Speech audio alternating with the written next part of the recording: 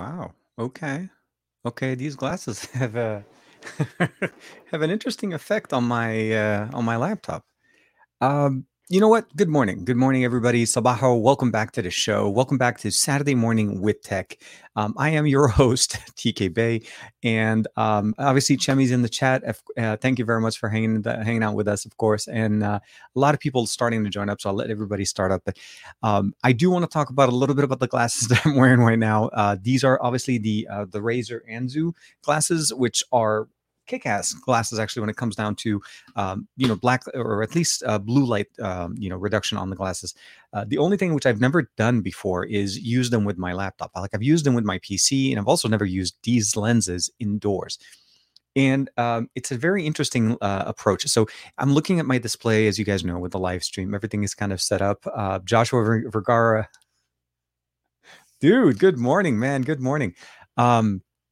And I've never had to use it on the laptop, but again, with the lenses indoors, I can't see the display on my laptop. I mean, it's not a direct like a line of sight. Like I think if I go straight, yeah, actually, so I actually almost want to have to look at it sideways. But anyways, it's more of an effect of the glasses. They look nice, they sound nice, and they're definitely considered to be more of the smart, more sleek gaming glasses from Razer.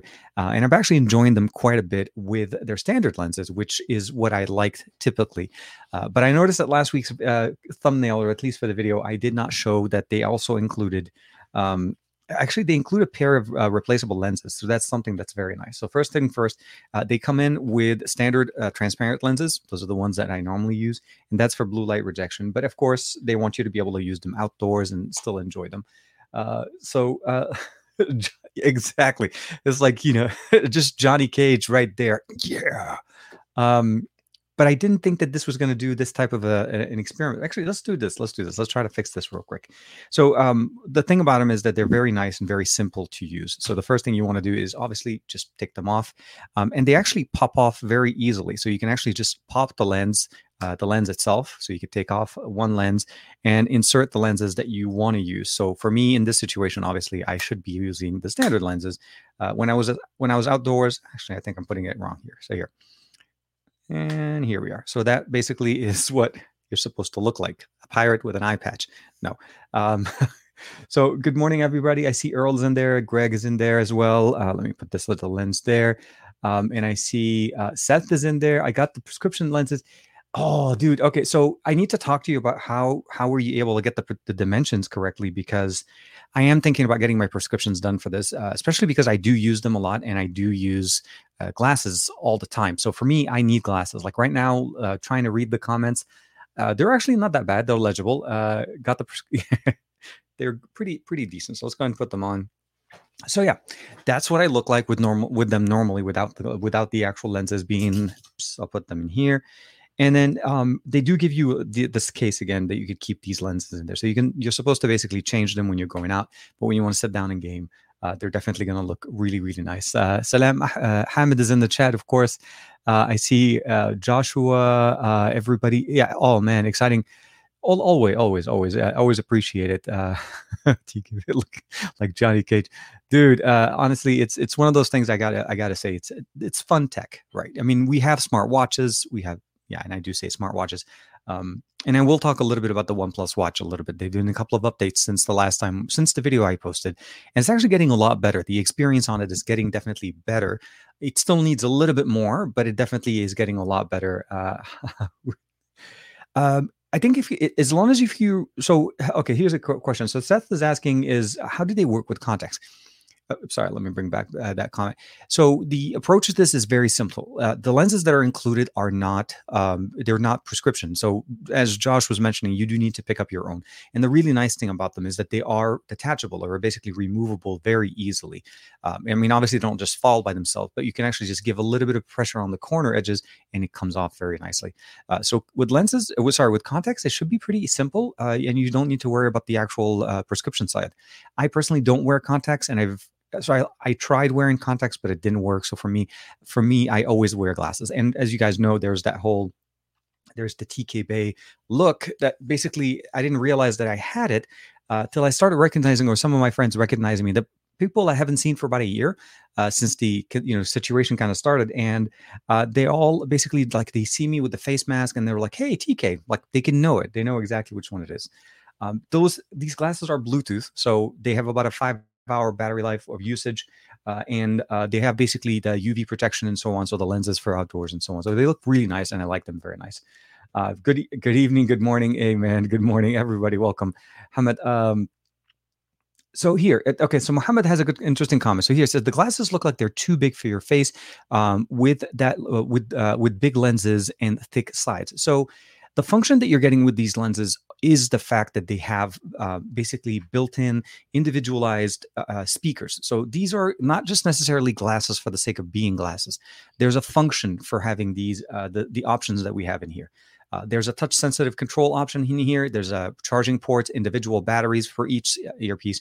And there's actually a speaker that's present right at the back that basically fires the sound directly into your ear. And of course, there's microphones. So they're intended to be gaming glasses. So essential, what you probably would be doing where you're sitting in front of a computer for an extended amount of time, you're playing games, you're reading or so on. This helps reduce the blue light. It also reduces some of the other information. So some of the other, not necessarily radiation, but essentially, let's just show you what I mean. So here, this is the essential, basically what the visionary information that we're getting here. And it's rejecting the blue and the purple options in there. So the basic premise behind this is the ability of allowing it to help the eyes to get less stressed for extended amount of time. So we sit in front of computers for a long time, and gaming specifically requires having these type of things for an extended amount of time. So they have a gaming mode for low latency, for Bluetooth connectivity to your PC, so you can try to game with them. Although I feel like for fast-paced gaming, I'd like for Call of Duty or I would say maybe Fortnite even, definitely it gets the job done. The only thing about it is it's just not as immersive as over-the-ear headphones, and I'll explain to that a little bit in a little bit. Yes, yes. Josh has been rocking them for a while, and actually, I think if you went to the gym with one of them, right? It's one of those interesting. Definitely, they're. I'm not denying they're bigger. Obviously, it's a look that you got to be confident enough to be able to rock. Let's just say that. For me, the design for me is obviously very. There's two designs. There's a circular, and I don't know if Josh, you got the circular. This one's more of the squarish design. And I like these mostly because they fit me and they're comfortable. They may be a little bit thicker and a little bit big, but there's the size that is smaller than this would have made them very tight. And I don't want that. For something like this that I need to be able to wear for a few hours, and specifically when I'm working on a computer, it's great to give you because it gives you the ability of listening to your surroundings and still be part of the conversation. So for like conference calls, for calls or video calls and so on, you're able to hear the other side clearly. They can hear you very clearly, and you're still able to be involved in the surrounding environment sound. So this is very much an open ear experience, kind of like bone conduction. But definitely, I feel like this audio performance here is actually a lot better than some of the other options I've reviewed. So good morning, Vince is in there. So yeah, it's been an interesting week. I've been actually doing, I did a video for you guys earlier this week on these, what they call the Huawei Studio, which are a pair of headphones from Huawei that are over the ear. So these are the FreeBuds Studio. Huawei's known for obviously their smartphones and so on, but they've also made a quite extensive list of FreeBuds or in-ear wireless headphone solutions. And they also have some wired things in there. So the answer, these are their Studio, which means they are the over-the-ear, the performance, their best options available on the market. And I posted that video earlier this week. I also did that other video for you guys for the TicWatch GTH. And that was essentially is the budget version of what Mobvoi or TicWatch is trying to offer us for a smartwatch or a fitness tracker in a smartwatch body, I feel like. So yeah, definitely. Those are the couple videos that I kind of got a chance to put out this week. Okay. So what about the? Oh yeah. So we'll talk about the One UI options in there as well. Amazfit Power Buds, are they any good? So Amazfit, I haven't had a chance to check out any of their audio solutions. I've been mostly focused on their smartwatches. So actually, since the beginning of the year, I've put out about a few videos. But the T-Rex was the one that I did the most recent, the T-Rex Pro, which is absolutely one of the most ruggedized smartwatches you can get, or fitness trackers, and it actually performs very, very nicely. I love all the options, all the customizations. The app that runs there, the Zepp app from Amazfit, works really, really nice, and it works great with their smart scale. So it works across their ecosystem. But unfortunately, I haven't had a chance to play with theirs there. She's Chinese. Okay. SIM card all. Okay. So here, Serbius is asking a quick question here. Let's see if we can try to tackle it. DK, sorry to ask this off topic a little bit, but wondering if you've heard this issue. Chinese ROM UK SIM card. All calls specifically with voice over LTE are coming through as unknown callers, even when even when the contact is saved. Any idea? So I haven't heard of actually that part of it. The only thing I could probably say here is try downloading the Google phone app. Try to change the phone app. There's a possibility that the system that you have in there, so the Chinese ROM doesn't necessarily have the caller ID information that, or at least doesn't use the same caller ID system that the global ROM. So like what we normally get in the US or in the EU. So my recommendation is change the dialer and see if that fixes the issue for you, because there's a potential there that you're using.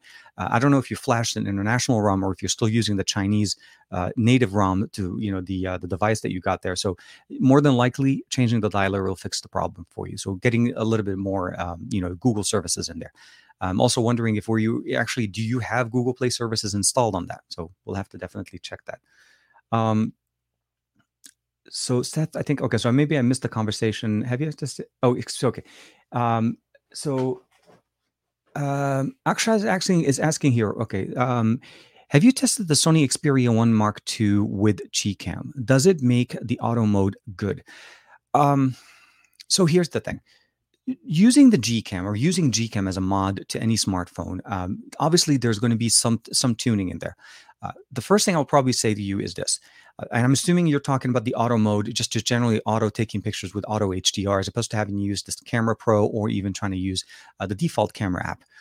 Now, the Xperia 1 Mark II is really built to use the Xperia app, the Camera Pro and the Cinema Pro. Gcam, even at its best, won't really kind of replicate the best experience there. I haven't personally installed Gcam on a smartphone outside of just basically using it on the Google devices. The standard Gcam app recently, mostly because at the end of the day, when you're buying a phone, you're not really looking to buy a phone to be able to use it with something that wasn't made for it.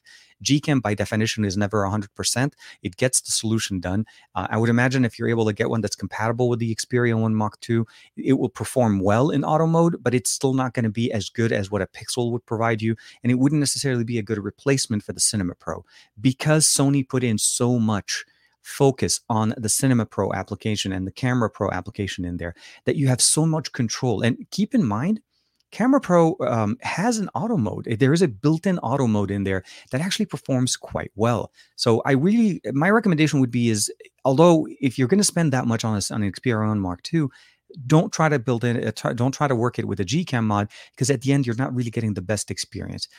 Everything with Sony is really decided, specifically put together, and the Alpha team played such a big role in that. So I would recommend you just using the Camera Pro. And again, if you want to use the auto mode, and once that update gets pushed down, we should be able to start seeing the Camera Pro basic mode on the Xperia 1 Mark II in a later time, obviously. This is going to be an exclusive for now, at least on the Xperia 1 Mark III and the Xperia 5 Mark III. I would assume the 10 Mark III would also be there. They're using the Camera Pro as the default camera. So they're calling it essentially as a simple mode.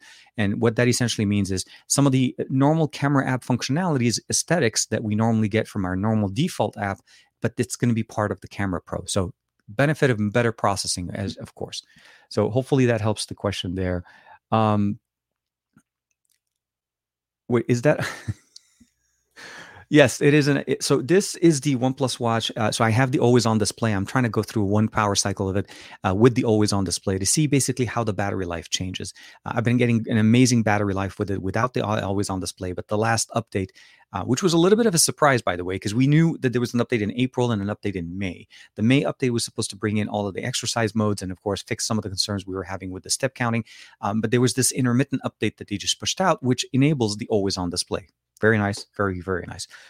So yes, one of the reasons why when I say smartwatches, I typically mean to. And when I was reviewing the GTH, I did the same thing. I had the OnePlus on the right and then the GTH on the left to be able to do kind of a comparison of what's going on as far as the step counting and, of course, syncing data and all of that good stuff. Let me see here.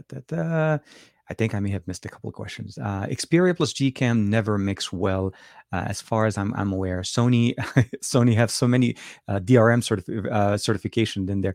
Yeah, no. So this is the thing. Like I said, if you could find it, it would not replace or at least replicate the experience. But yes, when it comes down to the DRM situation, Sony has been known for that for quite some times. Unlocking the bootloader turns off all of those things in there. So, but Gcam is not a root based mod. It's typically basically the camera app, the Gcam, and the settings file. So as long as you're able to find one that's tuned for it, that's customized, it should work. But it still, I don't think, would give you the same type of experience as what people would typically expect the Gcam or this native camera app that we normally get from like Google, or at least the way they work on OnePlus devices. There's a little bit of a different approach there. So definitely very nice. So flashed. The new ROM this week. Still waiting for TK's new Tesla mods. Davin Davis, dude. There's been a few things. So I can say this much: the Tesla is. I didn't get a chance to do the wrap yet, but I'm still in that process. I did change the color of the door handles, and I've also included now blue accent colors over the silver that we have on around the car. So I'm doing the blue and black right now. Just Super Saiyan God Blue. Sorry, and then of course we have I wanted to go with Goku Black Rosé, but then the car was going to be. I'm working on that part, but.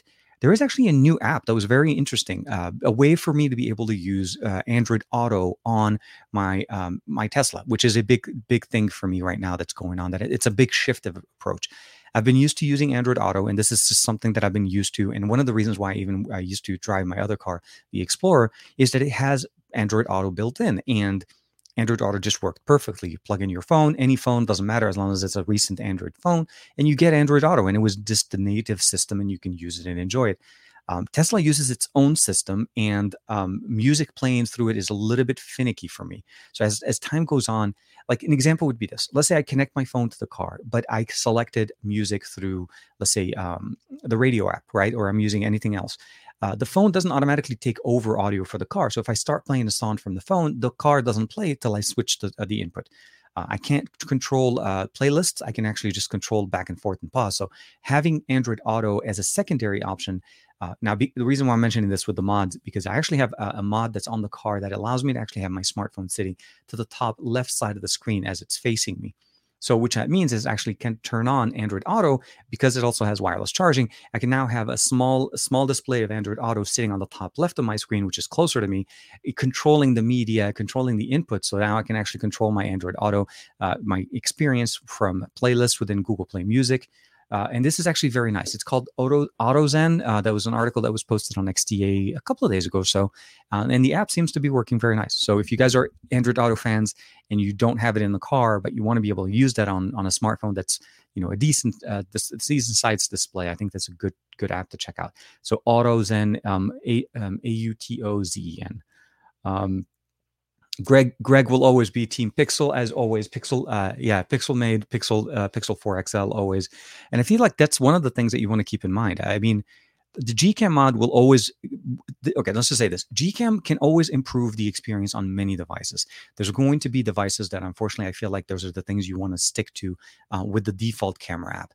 And again, when Sony gives us two camera apps specifically made for images, and like the Camera Pro and the default camera, you definitely need to be able to appreciate what they're giving you. So like I said, if you're buying the phone, I wouldn't necessarily think Gcam is an option, at least not for Sony, when it's been doing so much work on improving the quality of the pictures there. Yeah, okay. So Sorbifius is having problems with it. So you want to keep in mind, I'm assuming you're running some type of either MIUI or like a Chinese-based ROM concerned with battery management. You need to whitelist your applications and have them taken off the battery management within those ROMs. By default, most of these ROMs are I would say like 90% of their focus is to give you the longest battery. And for that, any app that sits for an extended amount of time, more than basically a quick back and forth between apps, it's going to either take it off or close it and release the RAM from it. So remove battery management. Go under your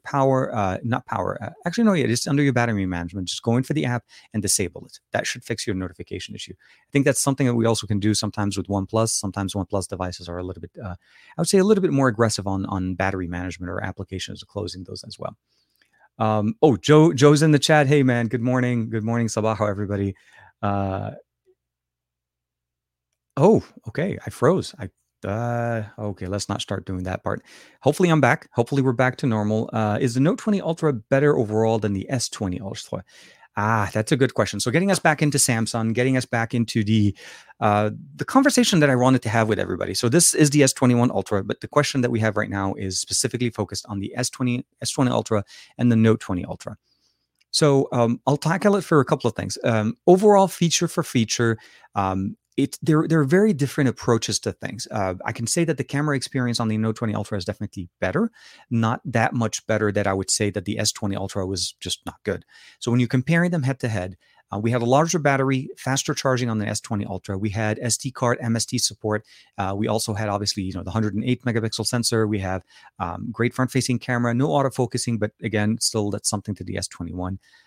Overall, if I had to put them head to head, with the exception of the S Pen, which I feel like it's something that if you're into the S Pen, it's kind of a moot conversation really, or a moot subject really. Because at the end of the day, the S Pen wins and then you just end up going with it. So if I had to put them together, I feel like the Note 20 Ultra still kind of gives us a better experience. Although the battery is a little bit less and the charging speed is a little bit better, you do get that extra functionality of the S Pen.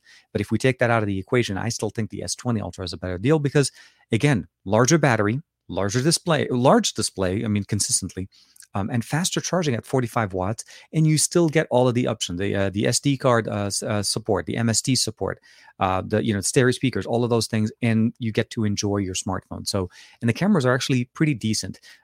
Although a little bit of an issue with autofocusing when you're trying to hunt for the focus levels, but nothing that tap to focus wouldn't fix on the S20 Ultra. So definitely very, very nice.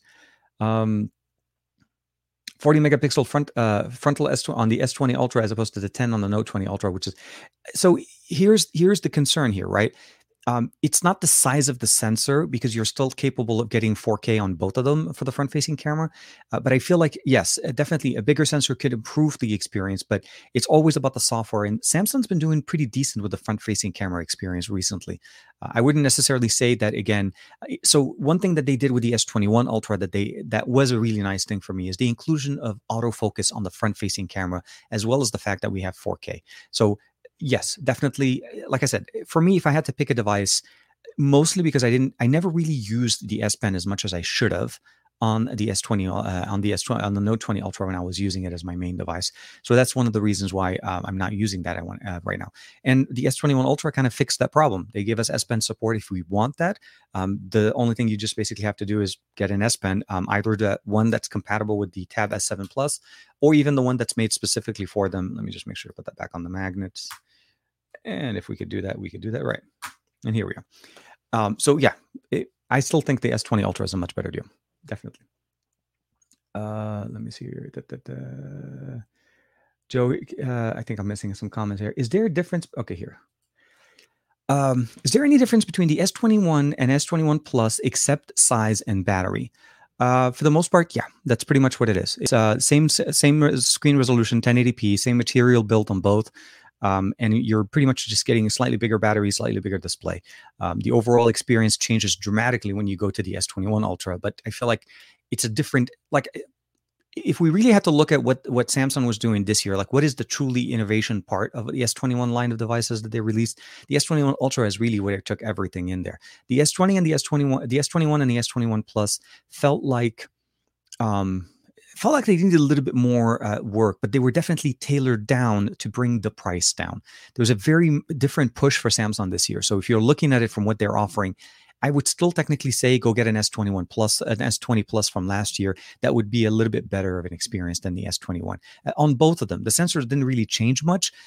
You still get a similar experience. You got a better display, SD card support, and MST, and no 45 watt charging, but you still had the fast charging. The 25 watt was definitely still there. So there is at the end of the day, the S21 and the S21 Plus are slightly different sizes and batteries. I think the experience, the battery, the increased battery size is, of course, leading because of the fact you do have a bigger display, which will consume a little bit more power. 1080p 120 is what you're getting on both of those. Meizu don't offer global ROMs anymore. Yes, yes. I think the Meizu as a brand for the most part has it's basically their bread and butter. Really, if you focus on the market that you're in and that you win in there. Now, I do want to say that they did release, or at least if I wasn't mistaken, that they were talking about basically releasing the latest Meizu smartphone internationally. They were taking on some creators that may want to be able to cover the device, but I wasn't able to kind of close that deal or try to work that correctly. I guess maybe I should have done it better. Khalid Lazino's in there. Hey man, good morning. I would say good sabaho, but as usual, that's just um, actually, I do want to say something about Sabaho because I keep getting comments every once in a while on YouTube asking about it. So just for reference, the word Sabaho is based on Sabah al Khair, which essentially means literally good morning, but it's in reversed in Arabic because we kind of sorry. So Sabah al Khair, which means kind of like in morning good, if you translate it word for word in the right order. And Lebanese people have a slang version of that morning or good morning saying, and we call it Sabaho. It's like morning, right? As opposed to saying good morning, you say morning, and it literally almost translates to that meaning. So if you've ever wondered what sabaho is, and to me, it's become more of a calling sign, not necessarily good morning in specific, but it's more of a greeting, kind of like a welcome to the show, or how are you? Hope you're doing well. And it is a catchphrase that I've been using and I realized I've been using it for quite some time.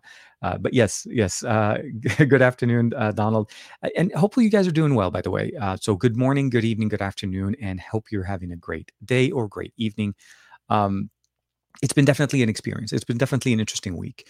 Not very busy on the tech side. Not a lot of announcements going on. Next week, or at least in a few days, we're going to be talking about the Zenfone 8, and that's one of the things I also wanted to talk to you guys about today. Is the Zenfone 8 Mini, or essentially one of the Zenfone 8's information is leaking, and there was obviously some tweets and information going on about that. And we'll definitely one of the things I appreciate, or at least if Josh is still in the comments, he really likes his Zenfone 7 Pro. So Zenfone or ASUS's experience when it comes down to the ROG phone or plain smartphones that are gaming specific is one thing, and then they definitely did a lot of improvements on the ROG Phone 5 this year, which I appreciate. The headphone jack is absolutely fantastic. The display, the battery tech, the charging speed. There's a lot of things that they did here. They did a very good job on. So my hopes that what we're seeing with the leaks, at least with the updates that we're seeing coming in, that if the Mini is this good, or at least looks like the Mini is set up that good, that the Standard and the Pro are going to be just so much better. And I really hope that this is the year that we finally get the front-facing experience to mirror exactly to what the back-facing experience. And what I mean by this is give us 4K. Don't cap it to 1080 just because it turns over to the front-facing camera. So very, very nice. Just kind of not to say like I'm going to read off just a list, but supposedly the Mini is going to have a 5.9-inch display. It's going to have 120 hertz. It's going to be a Samsung panel. It's 120 hertz, and of course, with the viscous glass on the front, under display fingerprint scanner, typical to what we start seeing now. Up to 16 gigs of RAM, and of course, 256 gigs of internal storage. I think everybody now uses UFS 3.1. 4,000 milliampere battery with 30-watt charging, as well as a 64 megapixel primary shooter, 12 megapixel wide, or so basically the wider view, and and up to 3 microphones with supposedly Ozo audio, which I'm not very familiar with. But the 12 megapixel will be the wide angle and the macro, which I think is the smart thing to do whenever you're trying to get. Don't add lenses for the sake of adding lenses. Many companies have been using the wide angle lens and to use that lens as a macro lens because it tends to have a much closer depth of field, essentially, so you can able to get a little bit closer to your subjects. What I'm excited to see, though, is if this is the standard, and obviously the Snapdragon 888, if this is the standard at 5.9 inches, and this is the Mini, so almost 6 inches there. So I'm imagining there's going to be a 6.5 roughly, and obviously something that's closer to the 6.9. So those would be the rough estimates there. RAM and storage, more than likely going to be very similar, but maybe improvements on the sensors. And again, I'm really, really hoping they fix that front facing. If they do keep the mechanism and everything running the same, they do hopefully on the higher end models give us that ability of using the 1080, the 4K on the front facing sensor. So very, very nice. Here. So sorry, didn't get this one. Genie, hopefully I'm saying that correctly. So Genie Jim, hopefully I'm saying that right. Waiting on the S21 Ultra, and I'm okay, I'm this close to putting my money down on my next on the next stock. Oh man, that's an amazing combo right there. On paper, it looks like a powerful pairing for my need. Does the positive opinion of the next stock still hold?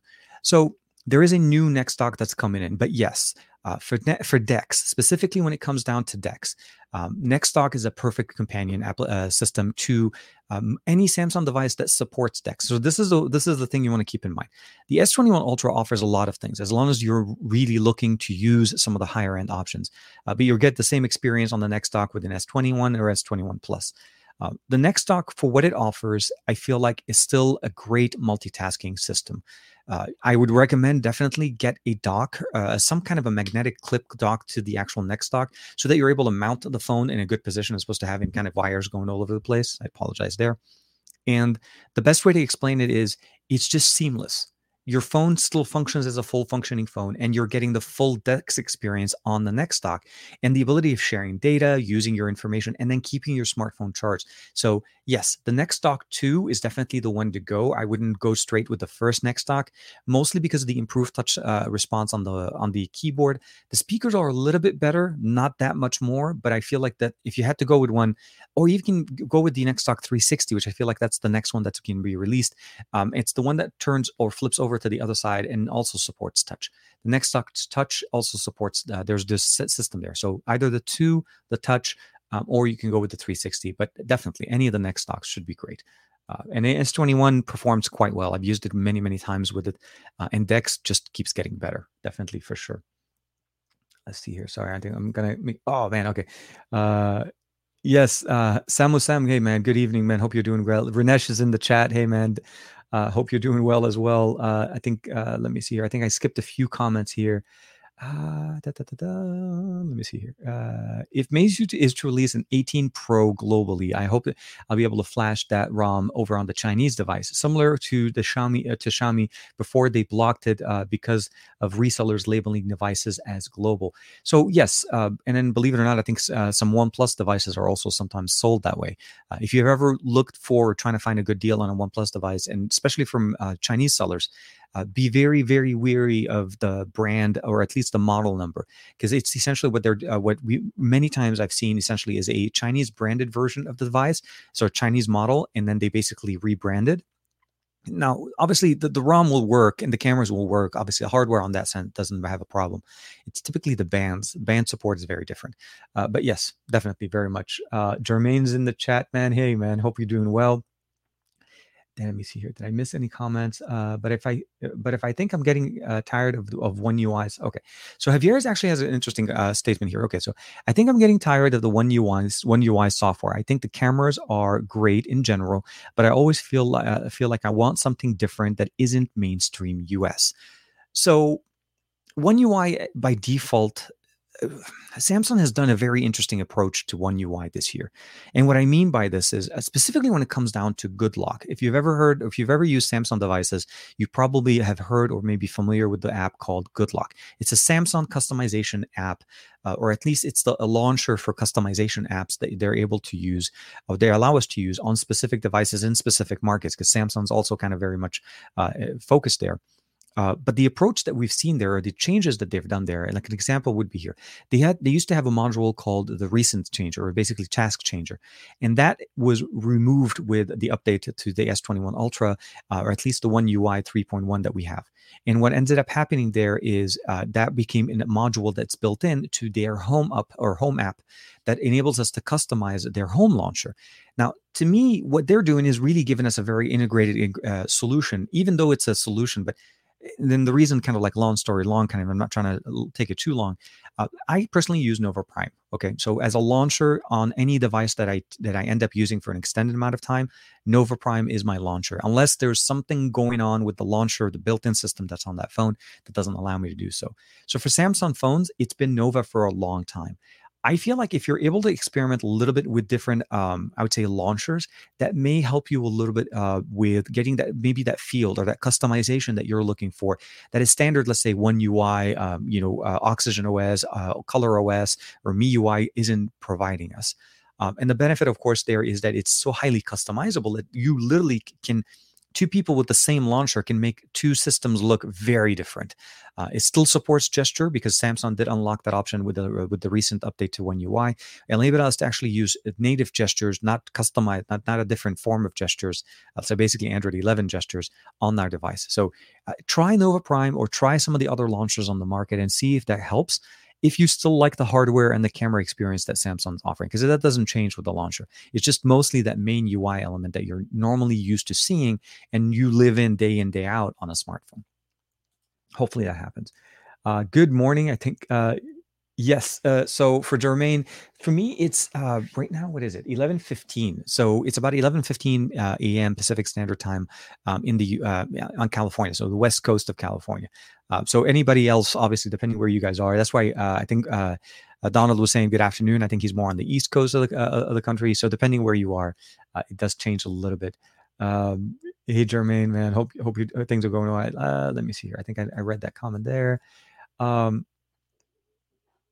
So here, yeah, actually, this is an interesting. So, Rajoura, hopefully I'm saying that correctly. Sorry, a 3,300 milliampere battery on the Z Flip 3 is, especially when it's going to support 5G, is a very concerning thing. If that is truly going to be the end up the size of the battery, I feel like I know. So I'll say this much: I realize that they're constrained, or their system is limited by the amount of battery space that they're able to actually put in there.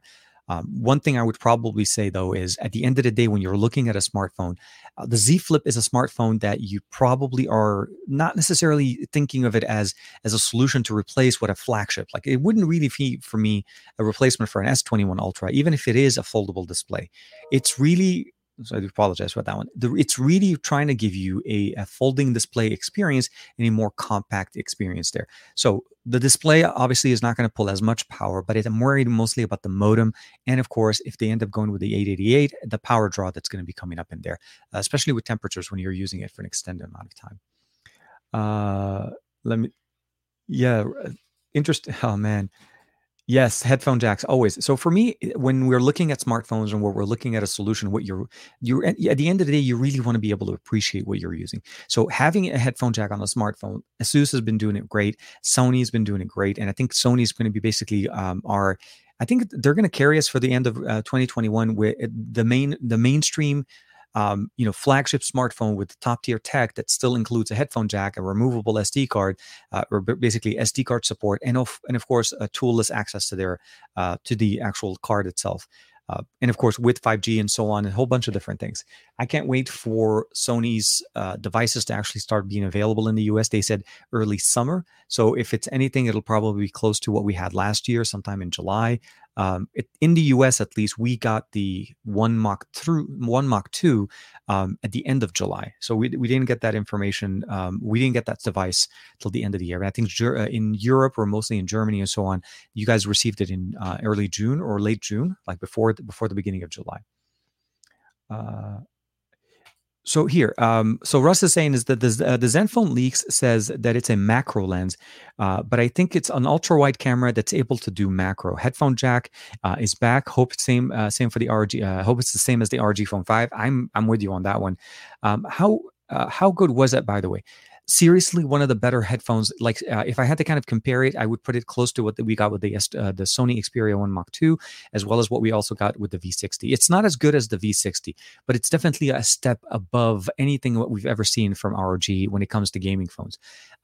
It's much better, obviously, than the secondary headphone jack that's sitting on the side.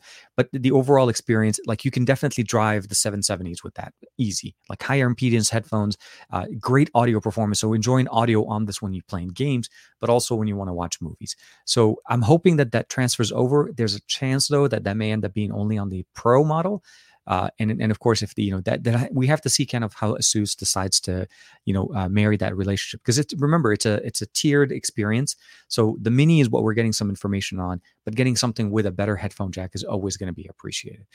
It's definitely very nice. Thank you for sharing that one, Russ. Dominic Wong is coming back with headphone jack is essential for me.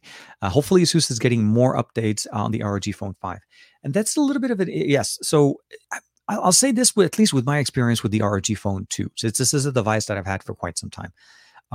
ASUS's track record when it comes to update is very few and far apart, but they do update. So it's not that it's not happening. They actually do update. Like I received Android 10 on that one. I was able to basically keep getting the security patch updates, but I generally get an update once every few months. I don't get it every month. So I would expect that that's going to be the experience. On the ROG Phone 5, I think I've received 2 updates since the device was released. But I would probably say at this point, and I won't probably get another one for a few more months before we'll get some updates. My thing would be is it's better to have something than not to have anything at all. LG's approach was very different, and I feel like that may have attributed to some of the conversations there. But I feel like ASUS definitely does a much better job. And even though I'm using the Tencent edition of the ROG Phone 2, this one is a US model, so this is the actual global model that we're able to use here in the US. So hopefully that helps. Let me see here, Dominic. Will Sony? So here, will Sony Xperia 1 Mark III get a night mode in camera? I think from what I understand, at least from the product stuff that we've seen, they are focused on providing us better low light performance, but they didn't mention a specific night mode. They may have that on. So because they are going to have the camera app itself, the simple mode, which is the Camera Pro app, there may be a function there that automatically turns on night mode, because I feel like that's how it was actually turned on before. It wasn't automatic. It wasn't an on switch. It just turned on when it recognized it needed to have night mode. But a dedicated night mode, I think that was the problem. And I think that's what you're referring to there. It doesn't actually have. So hopefully when I'm able to get my hands on one, that'll be one of the things I can check out. And I haven't seen somebody specifically talking about night mode when it came down, at least with the videos that we've seen that are going online. We talked about those last week as well. Let me see here. Oh, here. So KSWD saying is, I'm hoping to buy a gaming phone, but my mind is pending on the ROG Phone 5 and Red Magic Pro. Which one would you recommend? Performance and software updates.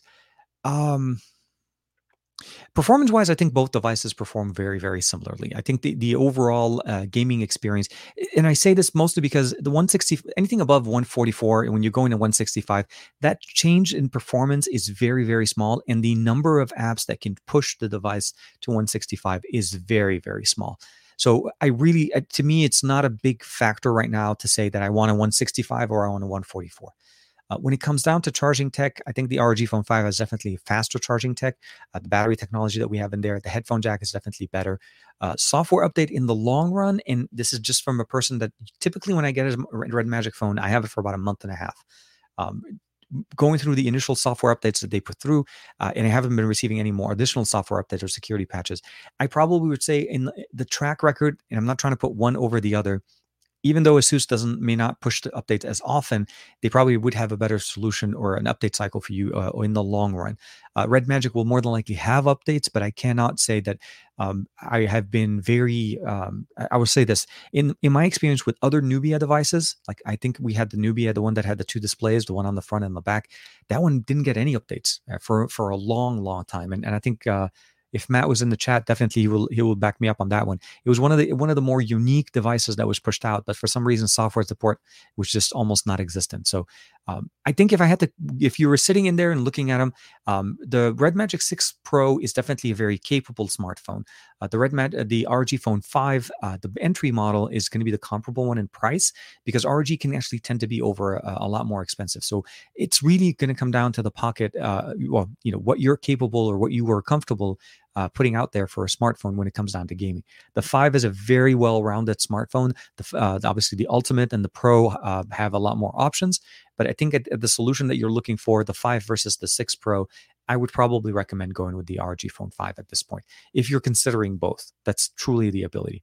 The other option I would probably say is aesthetics, whichever one you prefer. Obviously, that's going to go there. Both of them have coolers. Both of them have air triggers. There's a lot of other options that you can get. Actually, no, they both have coolers, but you have to end up buying them separately. Here, let me see. So Andre is actually saying here, Andre Felipe is asking, is there a big difference between the HM3 and the GN2 Samsung sensor? I would probably say I haven't had, I'll step back. There's only one device that I have right now that has the GN2 sensor, and that's going to be the Mi 11 Ultra. Between the Mi 11 Ultra and the S21 Ultra, when I put them head to head and I start taking images with the sensors, obviously the back-facing sensors, I still feel like for some reason Xiaomi's doing a little bit better. They both tend to be slightly more saturated. You're able to tune the experience. If I had to pick between the two when it comes down to taking pictures, the Mi 11 Ultra just takes great pictures on the back. You seriously almost don't have to do anything. The auto mode in there is very, very functional. And if you want to be able to jump into pro mode, you're able to dial in some of those experiences. I think where the limitation is essentially with the updates. My understanding, at least even with the 12.5 MIUI 12.5 update that's coming in, currently available on the Chinese models of the Mi 11 Ultra, the camera experience gets even better. So as long as Xiaomi keeps doubling down and working on improving the experience with the GN2 sensor, I think it's going to be a really good experience. And it's hard for us or anybody to actually kind of fault if you're considering one or the other. Although what we have currently right now with other devices are still very nice. Samsung sensors are definitely very good, but yeah, Xiaomi's doing very good work with it. I just want them to activate the rear display for video mode so that we can finally start working it in the right for creators essentially. I mean, we have a display that's capable of actually playing back images and so on. So there should be no reason why we can't see it. Let me see here. Dominic wants something jumping back in there. Russ, usually ASUS uses the same camera on both of these phones. So I'm not sure where the DAC from the RG Phone 5 would make it into the Zenfone. So it's interesting. So yeah, we'll have to see how that kind of goes through. Sabaho Aditya is in the chat. Sabaho, hope everybody's doing well. I know I'm a little bit behind on my timing because I think if I'm not mistaken, yeah, I'm about 16 minutes on the chat here. So let me see. Oh, boom. Okay, so that's how we do it. That's how I do it. I click the link and it just jumps 6,000 comments down to the end. Let me see here. Yeah. Don't forget the Apple tax outside of out of principle. S20 FE 5G or the OnePlus 9. That's a very interesting approach. Okay, so if we had to put them together, I feel like the OnePlus 9 is definitely a very powerful smartphone. There's a lot of things in there that have improved over the years. I noticed that you pinned it against the 9, not the 9 Pro, because it's the S20 FE. At the end of the day, it's two different technologies, right? The S20 FE is really a rebranded version of the S20, which essentially is running the 865. So from a horsepower level and performance, I feel like it, and I want to be specific that I'm only going to be talking about the US model of the OnePlus 9, Kumal, because I realize also in India that the model is a little bit different on the OnePlus 9. And what I mean specifically is the wireless charging. So maybe you can correct me if I'm wrong. In the US, the OnePlus 9 has wireless charging. It's not as fast, but it does have it. And I think if internationally, I think, or at least in India, it does not have that. So when you put them head to head and you start looking at the experience, if you're comfortable with the One UI element, both of them are running a very similar approach software, but you are getting better tech with the OnePlus 9. Even though the cameras may not be as maybe you may not have the same camera signs going between the two, I feel like the OnePlus 9 still performs faster internal storage, more RAM, if you have wireless charging, if you don't, but wire charging is super fast, 65 watt as opposed to the standard 25 watt if you're able to get that on the S20 FE. The camera sensors are actually very capable, and more than likely, the overall longevity and actually just performance, I feel like the OnePlus 9 will definitely hang a little bit better with the improvements that we're going to get, especially since OnePlus is more than likely going to also be releasing betas of Android 12 in the near future once Google I/O starts in a couple of weeks. So if you want to try things differently and try the beta side, OnePlus is a little bit more open with that. So I feel like I always feel like OnePlus gives you the better deal. The S20 FE had some issues with the displays that a lot of people did complain about. So I would also depend on if you're able to make sure to get a good unit, or if you do pick it up, that you're able to replace it. God forbid something is wrong. So keep that in mind in there. But I feel like OnePlus has been doing a great job. Consistent performance on the 9, definitely. Oh, Matt is in the chat. Okay, good. Yeah, sorry, Aditya. Thank you. I didn't. The thing with StreamYard, the way it works, and I realize like 90% of the comments are on YouTube, and I really don't get that many people usually from Twitch. So I may end up just switching over to YouTube, just keeping it on YouTube for the live stream. But yeah, I think Matt had the Nubia smartphone, and I keep forgetting. I want to say I want to say it was called the S20 or something like that, but it's not. It's not a Samsung knockoff.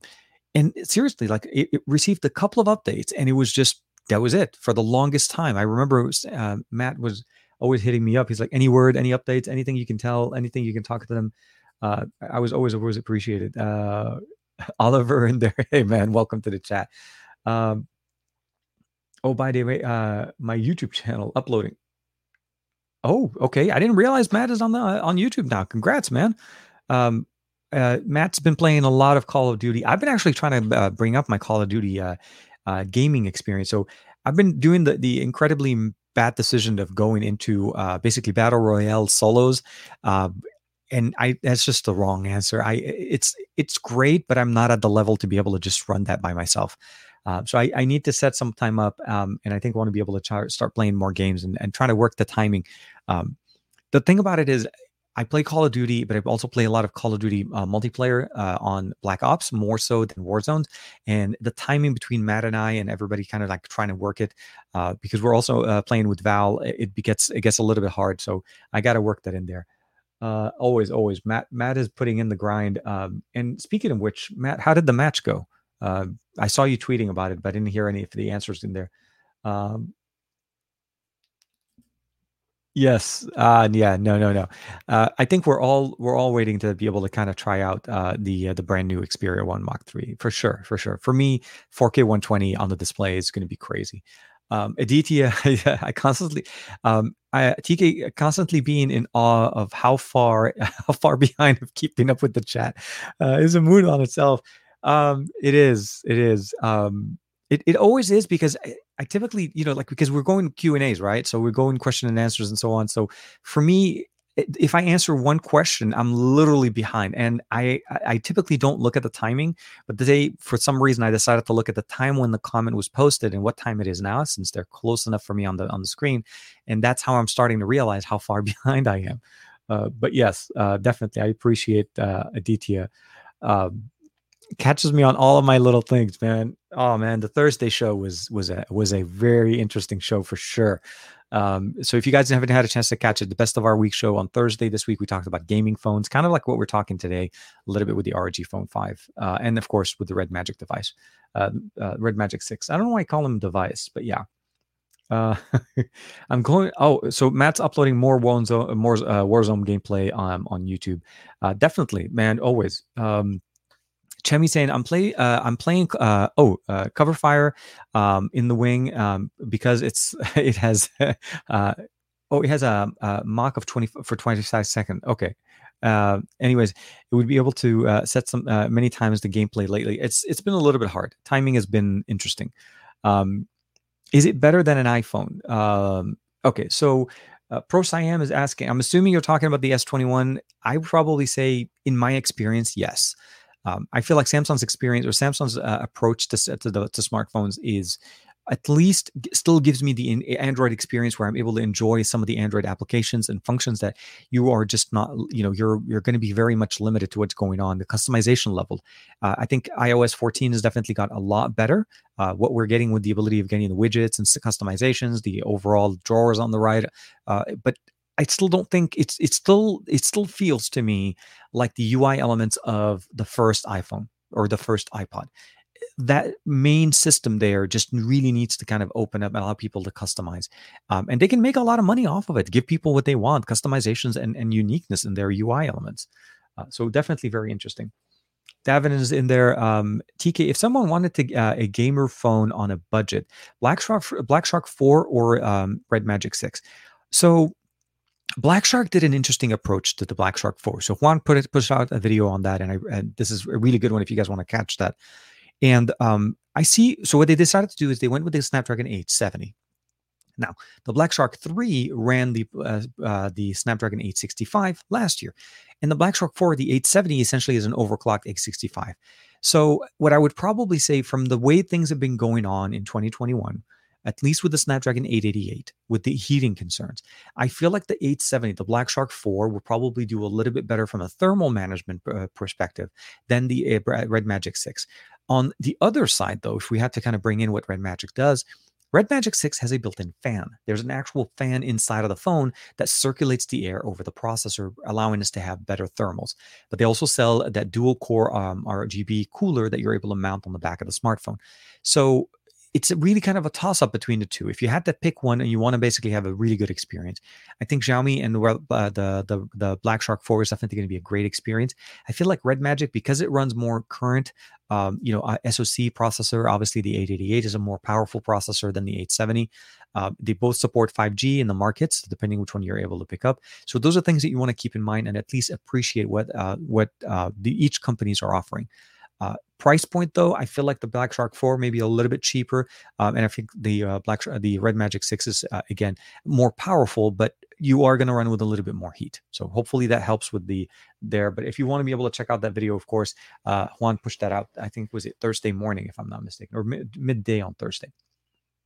For sure. Yeah. Matt is, when it comes down to Call of Duty and Warzone, if you guys love watching it, Matt's approach and style of playing that is just crazy. He's really that good. He carries any team that he goes in with very, very nicely, and it's a lot of fun to play. He and I, obviously, most of the time we used to play Plunder and just kind of going in there and then tag teaming it. But if I want to go into basically just standard Warzone or just playing it, I feel like he's a great teammate to have. Always appreciated.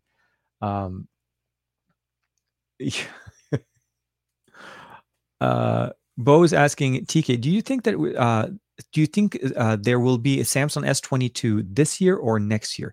And I think typically that's always going to end up being a situation where you see it in the following year. I don't think Samsung's able to push or pull up further their announcements of smartphones. So like what we saw this year, and I felt like what Bo's comment is coming in is, so in 2021 we saw something very unique. At the end of 2020, we saw the announcement of the Snapdragon 888. Xiaomi announced the Mi 11 in December and made the Mi 11 available in mid-January. Samsung announced the S21 series in January and made it available in February. So they brought it a lot earlier. They didn't tie it into the timing of where CES was, but they literally waited a couple of weeks and then announced their devices. I don't think they're going to be able to put up that much more before, that much sooner. I feel like the release of the chipset or the availability of the chipset is typically so late in the year that even if they had access to it with exclusivity, they wouldn't be able to push out a phone and they wouldn't want to necessarily start competing with it. That being said, we won't be having a Note line of devices in 2021. Samsung has announced that the Note line will be postponed from this year at least. And what that essentially means is that they're pushing the Note line to next year, and more than likely it's going to be called the Note 22. We're skipping the Note 21. But I don't think the S21 or the S22 will be kind of touching. It may be earlier. We may have it in January, but I feel like it'll still be in next year's lineup as well. Russ is back with another one. TK, may I ask if I'm going to get the V60, which carrier is the best, and if I do intend to unlock it, would it be compatible with the carriers that are more international? So I would probably say either the T-Mobile or the AT&T one, if you're able to get it unlocked, not the Verizon one necessarily, because that one, even with ultra wideband, I think ultra wideband is not supported everywhere. For me, with the T-Mobile model, I had it unlocked directly through T-Mobile since I used them, and it does work quite nicely. So for me, seriously, I would recommend it. I haven't been able to take it with me internationally since technically it kind of started all right at the beginning of the current situation. But I would probably say the T-Mobile model would be the best option. And sometimes you're actually able to find it. If you're able to pick it up used, you may be able to find it actually unlocked already for you. So yeah, I would go with the T-Mobile model. If there's one that you have to kind of pick for, go for it. Oliver's back with, I feel like the Black Shark might be better. I guess Xiaomi will update the phone more often. My Red Magic 3 has gotten less than 10 updates since launch. So there's that conversation as well. So you want to be able to understand or at least see the approach. So Xiaomi does push out updates. I agree with you, and I'm totally with you on that. But their updates tend to kind of start getting some more spaced out as time goes on. So where I feel like Xiaomi may do a better job on updating the smartphone, again, at the end of the day, once you get let me take a step back. Both these smartphones are good in their own respect. It's going to come down to basically the overall experience and long-term experience when it comes to software. So yes, I'm with you on the Xiaomi approach where their software updates will be a lot more it'll be much more much better than what we see with, let's say, a Red Magic. And that's one of the things, again, when I compared it to the ROG Phone 5, I feel like Asus would put out more updates than Red Magic. And it's just, again, typical to what we've seen with Nubia. I'm not saying it based on guesstimates. It's based on how long I've had and I've used other devices from them, from the same company. As you know, Red Magic is a Nubia brand. So yeah, for sure. If you're looking at something like that and that's a concern for you for updates, yeah, for sure, it's going to be the. I think Black Shark will definitely have much better. Again, it's much better on thermals. It's running an 865 architecture, separate modem from the processor. Performance is going to be almost on par with what you got with the Black Shark 3, maybe a little bit better. And you definitely get now the triggers, the correct triggers on the standard model, not just on the Pro model. So it's not a touch sensitive response. It's actually buttons now on the standard model, which is very nice. And Juan Carlos has that one right now that he's been playing with. Pushed out a video on that one as well. So okay, so here's Shashwat, hopefully I'm saying that correctly. Durability on smartphones, specifically gaming phones.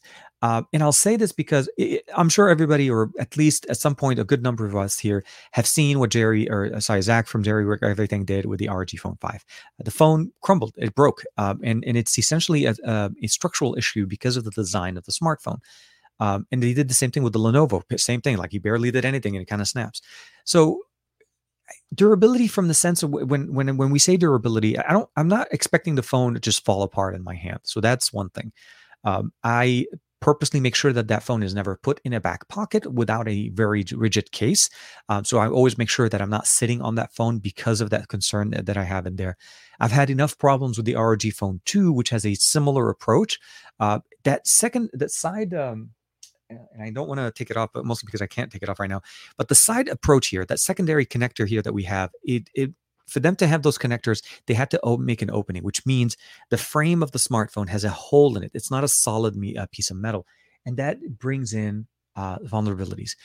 And unfortunately, when it comes down to gaming phones, most gaming phones have very similar approaches. They have something extra on the side to add extra functionality. So at the end of the day, what I'm trying to say is it's not a concern for me that it's going to just fall apart, but it is on my mind when I'm using the ROG Phone 5 that make sure that at least I don't put it in a position where I could damage or basically bend it.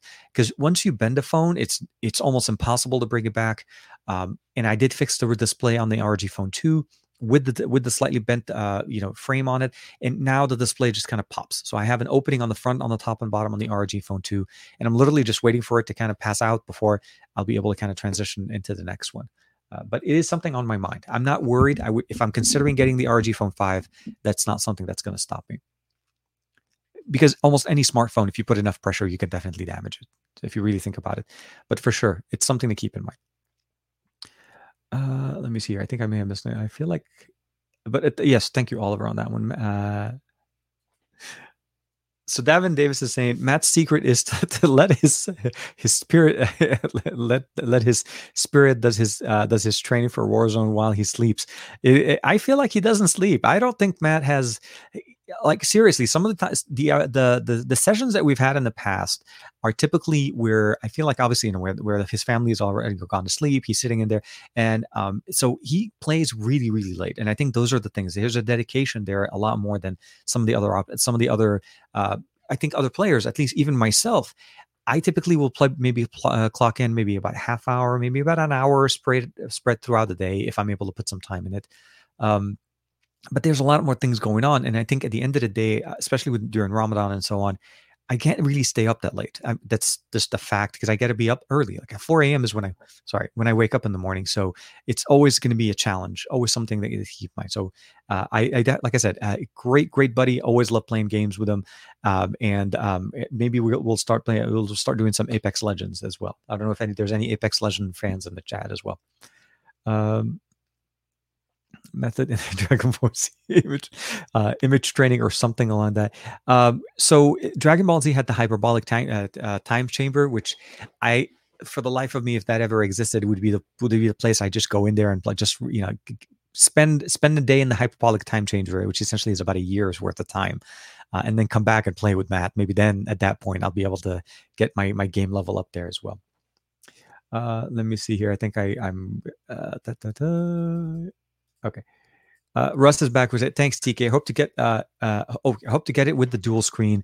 What screen protector do you use compatible with it? So for the screen protectors, you need to go with non-glass screen protectors if you're trying to find one. If you're using it with the dual screen, if you're going to think about getting it with the dual screen, the non-glass one works a little bit better, especially since you can use it on both displays and it doesn't create a very rigid closing. Because remember, when you put a glass protector on the smartphone and you try to close it, it's intended to be without a glass protector on both. But for me, I found that the non-glass protectors work better. So those usually are much, much better on that, especially because the thickness is usually not as bad and they tend to be a little bit more flexible. Oliver back. Okay, so a small addition to my software argument. Xiaomi phones have a huge ROM community. In my opinion, Mi Mix has ROMs with Android 11 still actively worked on. So yes, again, Xiaomi as a company has definitely had a lot more, but you have to keep in mind that there's so many devices. So yes, the Xiaomi devices, and of course, Black Shark, Poco is a separate company now, but essentially at some point they used to, but they're still using MIUI. There is a big community when it comes down to software updates, and they do typically push them out a lot. So those are the things you want to keep in mind. So I feel like in that experience, that's why the Black Shark 4 would definitely win more. Red Magic and just Nubia for me, it's just, I'm not saying it's a bad experience. Just don't get me wrong. You're not going to be stuck with a phone that doesn't work. But if a feature that was supposed to work, like with that specific smartphone, I felt like there was issues with the camera that was just never resolved, the dual display. I feel like the Red Magic 6 is good enough on its own where it is right now. Just again, don't expect it to be a super updated smartphone for the extended amount of time that you're going to have it. It'll be few and far apart when it comes down to updates. But definitely Xiaomi and Asus would do much better. I feel like even Xiaomi may do maybe better on that. And the reason I say that is you're also able to download betas on their ROMs for MIUI. Like I said, the Mi 11 Ultra in China right now is running full stable MIUI 12.5, which is again one of the things they announced with the Mi 11 Ultra on stage, but we haven't seen. So those are the things that I'm looking forward for. So totally with you, Oliver. Always nice.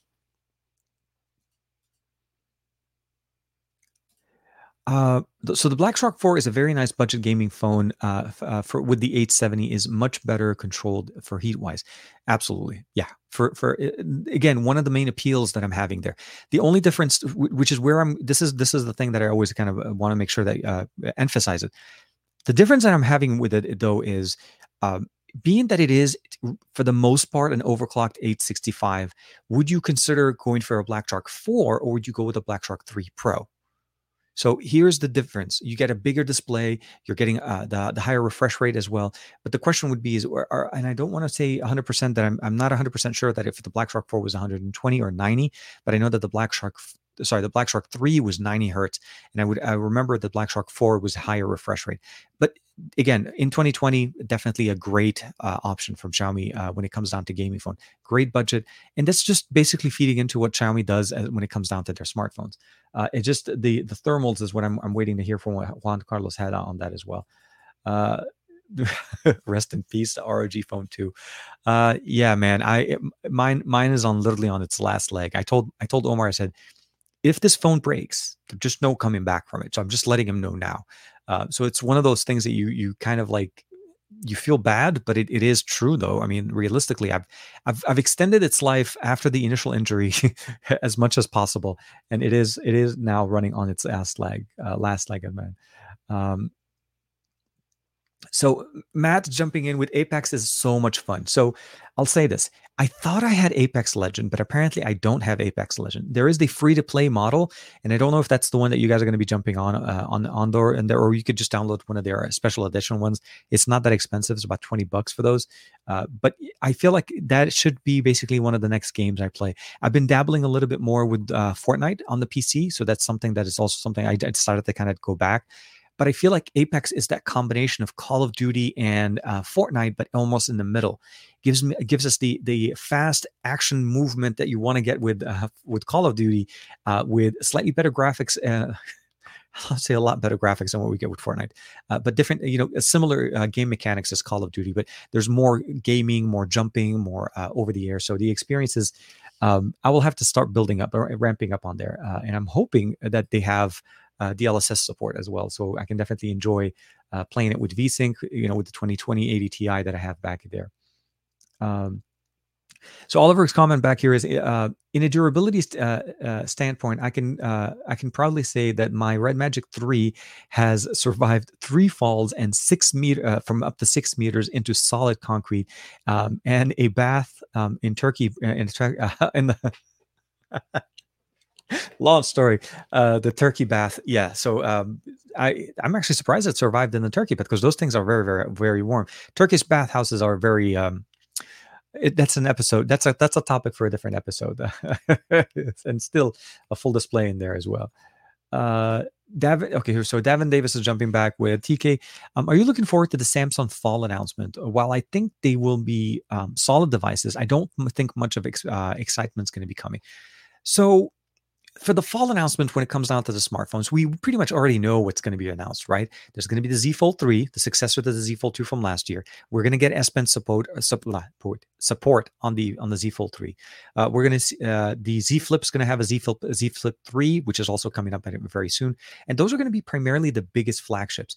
There's rumors coming up about the S21 FE that's going to be coming out later on, and that could also be a solution as well for some people that are looking for a little bit more of a budget device from Samsung that isn't necessarily an A series, right? If you're going to go stick with the S series but go into the budget version, the FE model will come in. Am I excited for what's coming up? I'll say this: the Z Fold 3, for the most part, getting S Pen support to it is nice. I'm interested to see how they're going to do it. Am I excited for that part? Not necessarily. It seems like the mechanism, at least, that we're looking here, if there's true. So I'll say this: rumors are going to be rumors. There's the trifold that people are talking about potentially. There's going to be, obviously, the Z Flip is going to be an updated internals experience, but for the most part, the same clamshell experience that we got last year. The FE, maybe that would be the most excitement. I would probably look into what they do with the S21 FE and how do they tailor that experience, being that the S21 was considered to be what the FE would have been if they had released the standard models the same way they did with the S20s last year. So am I excited about it? A little bit of mixed feelings right now. Am I looking forward to hearing about it? It's definitely always excited to hear new tech. I'm just not sure how they're going to approach it. But we'll have to see how they go. KSWD saying some YouTubers are saying that the ROG Phone 5 not using full power on CPU in Amory Create. Okay. Throttling or capping the performance on games, there's going to be different. I mean, if we have to kind of look at it, there's two stories of kind of looking at it. You can turn on performance mode inside of the gaming app and try to get the best experience that you can. But if the system is throttled, like an example would be playing games like basically the Armory Create there, or any of the games in there, those are going to be things that are limited by either the OEMs, but as well as the smartphone. If it is going to be basically throttled for the sake of heat control, we'll have to kind of look into it, and hopefully they can fix it in the future. I haven't played Armory Create, so I don't know necessarily, but I wouldn't be surprised if there's some throttling just to kind of measure, not measure, but manage thermals. Overall, if you play with any Snapdragon 888 with an extended amount of time, unhindered or basically unthrottled, you're going to get some heat issues, and at some point the system will throttle itself to reduce the heat. So there's going to be some issues there. The 888 is a very interesting chipset. It's capable of providing some gaming experiences that are very good when it's married with a really good cooling solution. So ROG is definitely a decent gaming phone.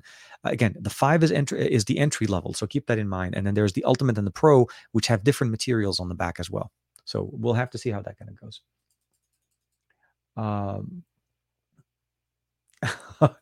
Greg is on the Evolution X ROM and still getting updates on his Xiaomi Mi 8. Greg's approach, I think, is like always the best situation is when you're able to go into a custom ROM on a Xiaomi, especially with the Mi 8, you're able to extend the life on that. Again, he's on the Mi 8, and we're in the year of the Mi 11, so you can see how long he's been running it for some time. Russ is how is the Tab S7 Plus so far? Would you recommend this one over the S8 off? Or wait, S8 the Tab S7 S8 Plus offers. I'll say this: I'm really loving all the updates. I mean, of all of the tablets that I've had in the past, and I've had ASUS ones, I've had Huawei ones, I've had also, I think I want to say Sony one for a little bit. I didn't get a chance to keep that one, and I've had Samsung, the Tab S4 from Samsung. The S7 Plus is actually one of my favorite options. I use it on the daily, by the way, when I'm recording videos and watching content. So for me, it's funny that you mention it, but the S Pen that I pulled out for you guys when I was talking about the S21 supporting S Pen is from my S7 Plus. S7 Plus. And I keep getting updates. I keep getting new features into it. The display is absolutely gorgeous. Gaming on this, if you're actually looking into playing on larger display, gaming is definitely going to be nice. I wouldn't doubt that Samsung's going to pull some kind of trick out to make the S8 Plus even better. But I think if you're looking for something right now, the S7 Plus is a very decent experience. If you're able to wait, you're always going to obviously get the best experience with the next generation. But it depends on your needs and how quickly do you want to be able to get it. Maybe that's the solution. If you need to get something like right now, I feel like it's a good one. And I had a conversation with somebody over on Instagram recently. They're considering getting an iPad or a Tab S7 Plus, and they were basically talking about what is the options, what are the better use cases, and they're an Android user, they're not an iOS or iPhone user. So I kind of, like I said, I still think the S7 Plus is a very good tablet, and it has served me quite well. Good Lock works on it in the US, and we have a lot of customization options in there as well. The fingerprint sensor works great as well. Okay, hold on. I thought I missed it. Oh. Always. So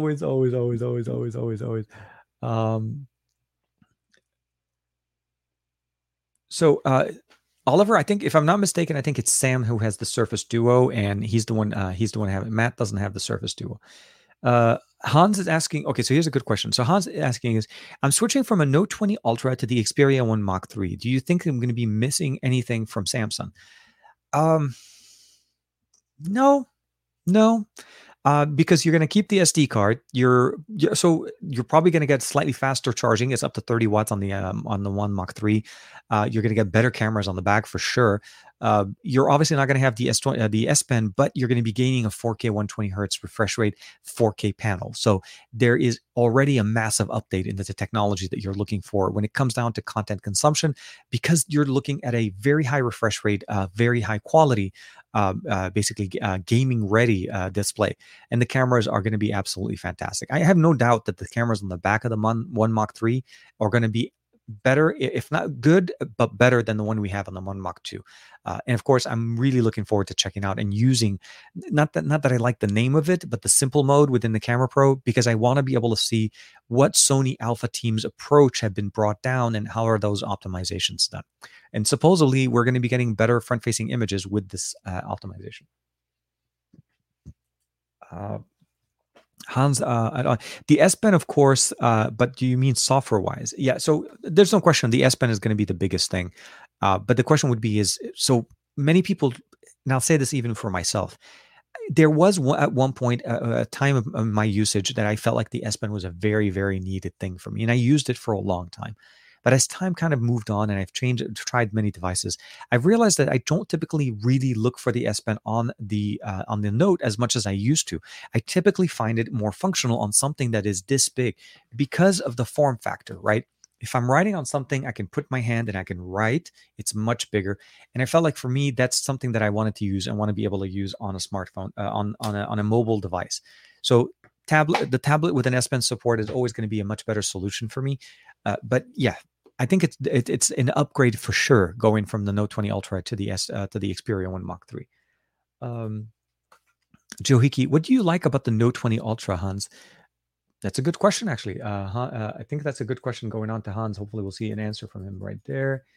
I still want the Tab S7 Plus. Yes, Joe, honestly, for the things that you do, especially with image editing, you can snap a couple of pictures on your Pixel 5, shoot that over with Nearby Share onto the S7 Plus, and then do some editing using with your pen. It's going to be a lot better. The pen input with the module within, what is it called? Pentastic within Good Lock is a very good combination, especially with tablets that are not, for Android tablets, let's just say that.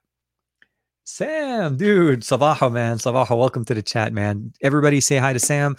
Sam and Matt have a really nice live stream every Sunday at 1 p.m. Pacific Standard Time called Across the Podcast, a day ahead of obviously the SGGQA on Mondays with our best friend, Juan Carlos Bagnell, some gadget guy.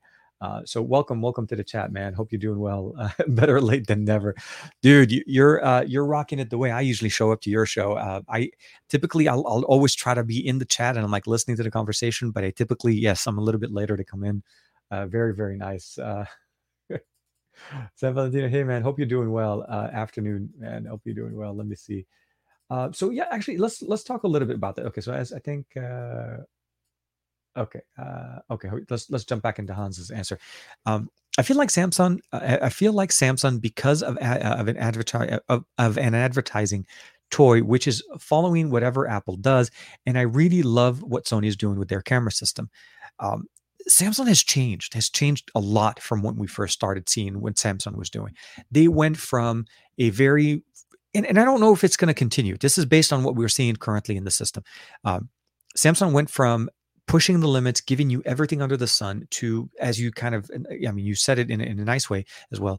They're starting to copy. They're literally looking over to what Apple is doing, and they're literally assuming that this is going to something that works for them as well.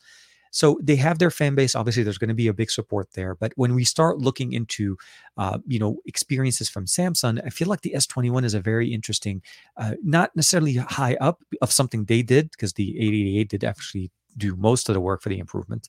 But I feel like the S21 for me, from a feature set, from what Samsung felt like was a necessary thing for users, specifically on the Ultra side, it would definitely felt like a little bit of a letdown for me from the S20 or even the Note 20 Ultra. So those are things, because again, I appreciate having those features, and they didn't even offer them at the $1,200 model, which to me felt like, why? Like, why take the SD card support? Why take MST? Why cap the charging speed to 25 watt on the same battery size that you gave us on the S20 the year before? But depends on what you're looking for. Contact Microsoft support. Oh, okay. I think Oliver's answering something else as well. Yeah. Okay. So let's, as I think this is a good point to start talking about the experience. So the S21 Ultra was again announced in January, right after the Mi 11 became available. I got my unit, as almost everybody else did, the retail unit, in February, which is when they were starting to ship them out. And I think the experience has been, since I've received the smartphone, I've received, I want to say, maybe 3 or 4 major updates where we'll be able to get more enhancements on the camera, better security patch update, and I think it's accurate as of the 1st of April when it comes down to my security patch update on the S21 Ultra that I have. That's the unlocked model, so it's not the carrier version. Overall camera experience for me hasn't really changed much since launch. So if you're looking at it, it's still a very decent experience. I think the front-facing camera definitely performs much better than what we've seen in previous generations. Although on the back-facing sensor, outside of telephoto, which seems to be the difference in approach here than last year's S20. Last year's S20 was mostly basically their biggest push there was the 100 times space zoom that they pushed out with it. Here we have 2 telephoto lenses that give us 2 different specific telephoto focal lengths. There's the 10x all the way up to 10x and up to 3x, and of course we have the wide angle lens. I mean, it has a lot of there's a lot of cameras on the back of this smartphone. There's no question that the S21 Ultra has a lot of cameras. Overall performance, though, if I had to kind of put them head to head, the Note 20 Ultra gave us a very similar experience. I don't typically get to use the 10x zoom as much, but I feel like the 3x is very decent. So from a camera performance, it could perform as good as it did before. Wasn't really a lot of improvements there. I'm very happy to say also that the task switcher did get updated to work now, but they incorporated it into the Home Up module within GoodLock. So if we're one of the people that appreciate having, and Task Switcher is one of those apps that allow us to change the way the Recents app or the Recents menu shows up within Android, and specifically on Samsung devices that support it. And typically, as you know, the standard Android one, you bring it up and then you swipe all the way to the left to clear all. This one gives us the ability of changing it from a carousel to a cart side to a mini stack. There's a whole bunch of different options. And that was one of my favorite features on the S20. Going to the S21, I felt like I lost a lot more, but I realized that they incorporated it. So that was a nice addition in there. Battery life is still pretty consistent. I would probably say on the days that I'm able to use it, I still get about a good 24 hours worth of usage. And what I mean by that, off the charger at about 5:30 in the morning, and then back on the charger at about 4:30 or so the next morning with about 35%. That's typically on my daily usage. And this is with Wi-Fi, 5G in the car, and usage across multiple platforms. So I think what Samsung's done with the battery improvements, at least the updates, have fixed the concerns that some people were having with the battery concerns. Performance-wise, unfortunately, it's still pretty much a capped experience. It's still a very much throttled experience without turning on the performance mode in the settings tab or the gaming mode option. So that's something that's to be said. Um, I have. I would probably say when it comes down to the 1080p, sorry, to the 2K or the QHD resolution at 120. The refresh rate, I feel like for some reason, because it's adaptive, it definitely works on saving us battery. But for some reason, I feel like Oppo and OnePlus have done a much better job keeping the 120 with the QHD resolution. Maybe because this is their second year doing it, whereas Samsung's finally going into their first year, giving us both those options. Last year, we had QHD at 60 or 1080p at 120. And that was the experience on the S20, where you go over to the S21, you get finally that option to come in both. So a little bit of a mixed bag. I tend to keep it at 1080p 120 anyways for battery consumption because it typically does burn through a lot more battery. And I think maybe that's why I'm able to last a couple of days on it. Vincent just got his S21 Ultra yesterday. Congratulations! I hope it's exciting you, and you're still in that honeymoon phase, and all of that good stuff is going on in there as well. When it comes down to charging, I will say this much: I do miss, and I really, really feel weird that in 2021, Samsung smartphones, the Ultra Samsung smartphone that is sold in the US or any market, has the slowest charging speed when it comes to flagships from any device. OnePlus is up to 65 watts. Oppo's been at 65 watts for a while. Red Magic, sorry, not Red Magic. Red Magic is actually up to 65 watts as well.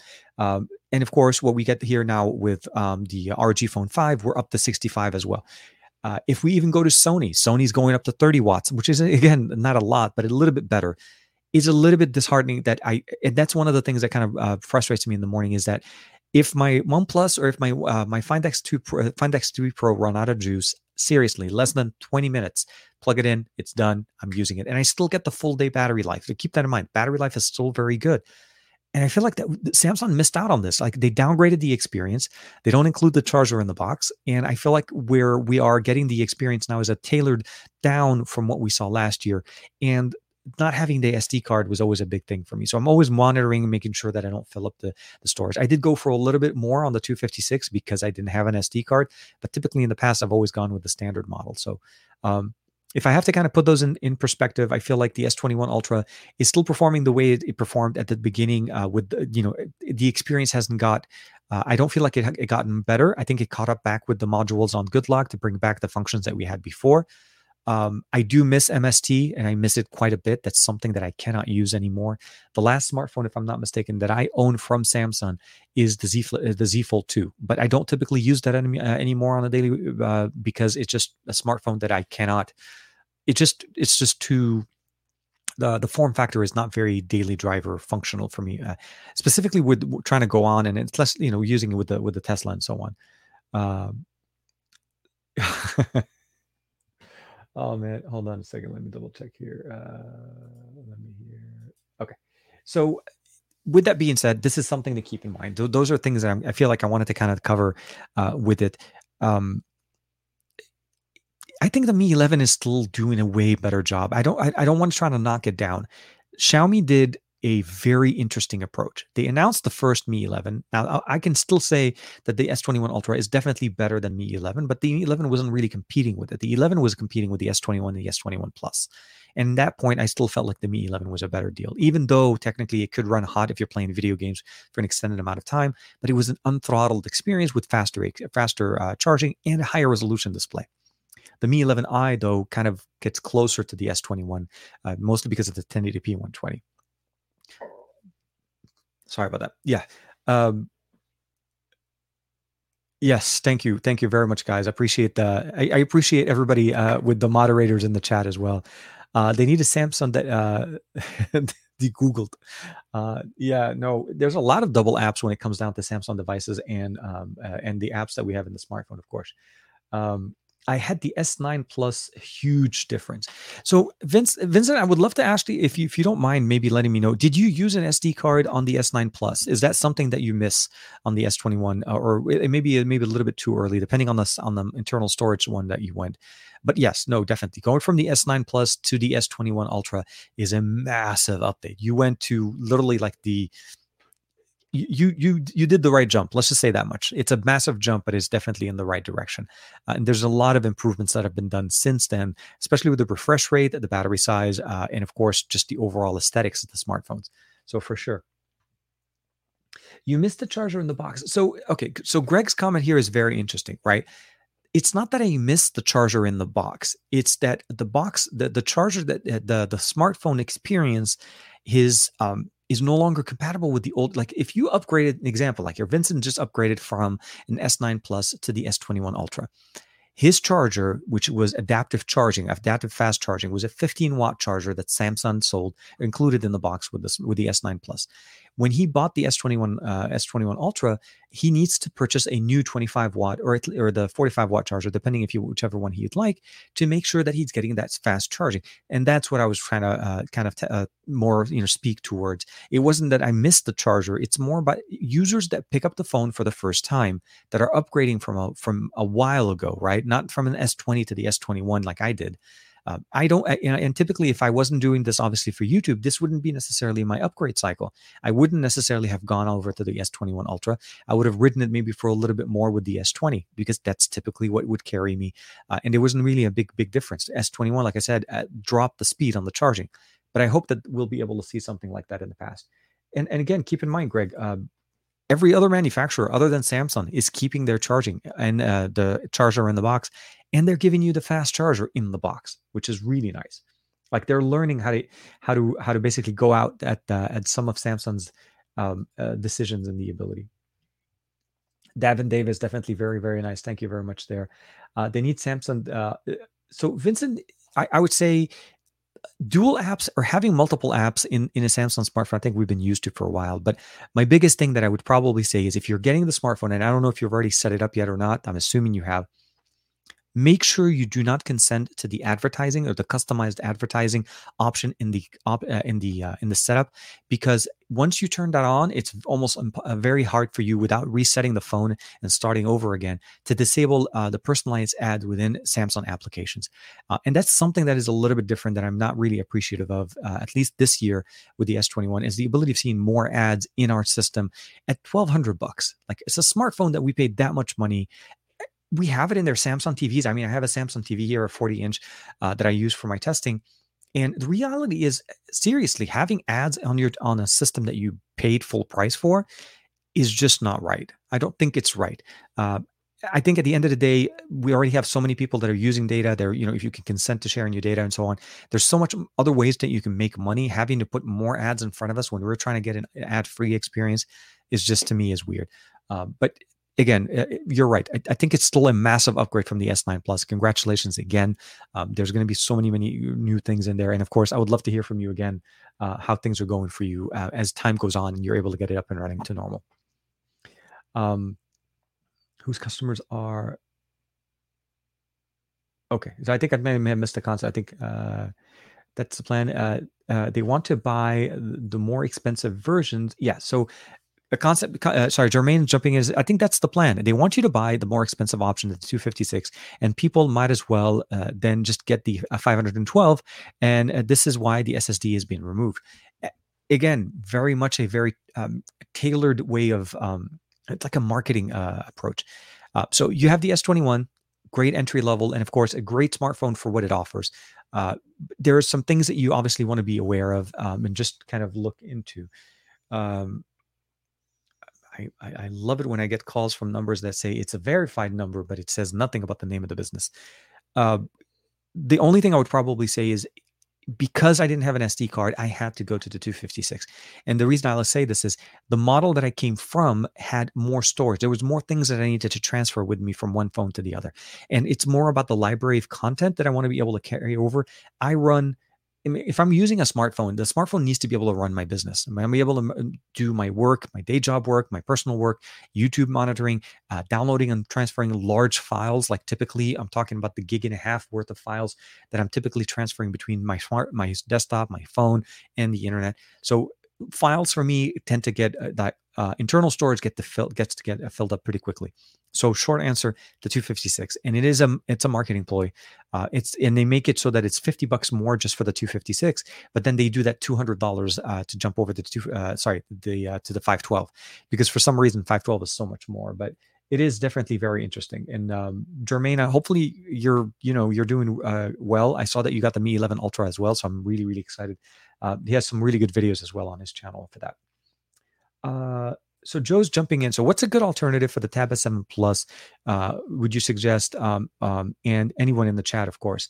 I mean, from a spec level tablet that runs Android, the S7 Plus is, I feel like it's like the best option we have right now. There isn't that many tablets that are being released. Huawei still makes some decent tablets, but I don't think that they're getting very close to it. I think Alcatel still makes some of their tablets. I think it's a tough one. The market on Android tablets is so small. There's so many more budget-friendly tablets on the market, but the main thing I would probably say is maybe go for an S6 Plus from last year. That still was a very good option that you'd be able to get a little bit of better deal. So it's hard for me to compare some of the features that are on the Tab S7 Plus with some of the other options, mostly because there is very little competition that's going on in this realm. You have the super budget tablets, which don't really come even close. And when it comes down to actually feature to feature, Sony is not making tablets anymore, because those would have been my next thing to jump on. You can get one of those conversion tablets, which essentially is like a PC in a tablet format. But at the end of the day, I feel like maybe an S6 Plus would definitely be a good option as well. Okay, so default says, I know that everybody hates that Samsung removed the SD card, but hasn't it been proven that using one slows down the experience on because the SD card moves slower than the internal storage? So, okay, the approach to that is very. I'll say that in a little bit. First thing I'll say is Samsung doesn't allow us to actually put system apps on our SD card. The SD card, for the most part, is intended for additional storage, not main storage. So, although we were able to at one point to do adaptable storage, if you're familiar with adaptable storage on Android, it's the ability of using external storage and internal storage together at the same time to combine the storage. So essentially allowing the system to write to internal and external memory at the same time as if they were the same system. Now, in that situation, the SD card quality of the SD card is a very big part of it. I've done videos on adaptable storage on my NVIDIA Shield TV Pro, which enables me to actually use an SD card in there, or even the NVIDIA Shield TV, the standard one. And those I typically do turn on adaptable storage, but I'm using a high quality Kingston memory card, which they do make very fast ones. Your answer to the question that you're going there with Samsung devices, you're not running anything on that SD card that will be considered a system process. So all of the system processes are all running directly on there. The only thing you're able to do is sometimes move storage for some of these apps. So launching the app will still be as fast if you're running it on the main or the SD card. It's accessing the data. So main thing we'd probably say is you may want to basically dump some of the images and videos that you take on your camera roll from your main internal storage to the SD card, so that you alleviate and allow this main system to run as fast as possible. So there is a big function for the SD card on a device, even in 2021. I don't disagree with you on the fact that obviously the system will run smoother with internal storage, just everything internal storage.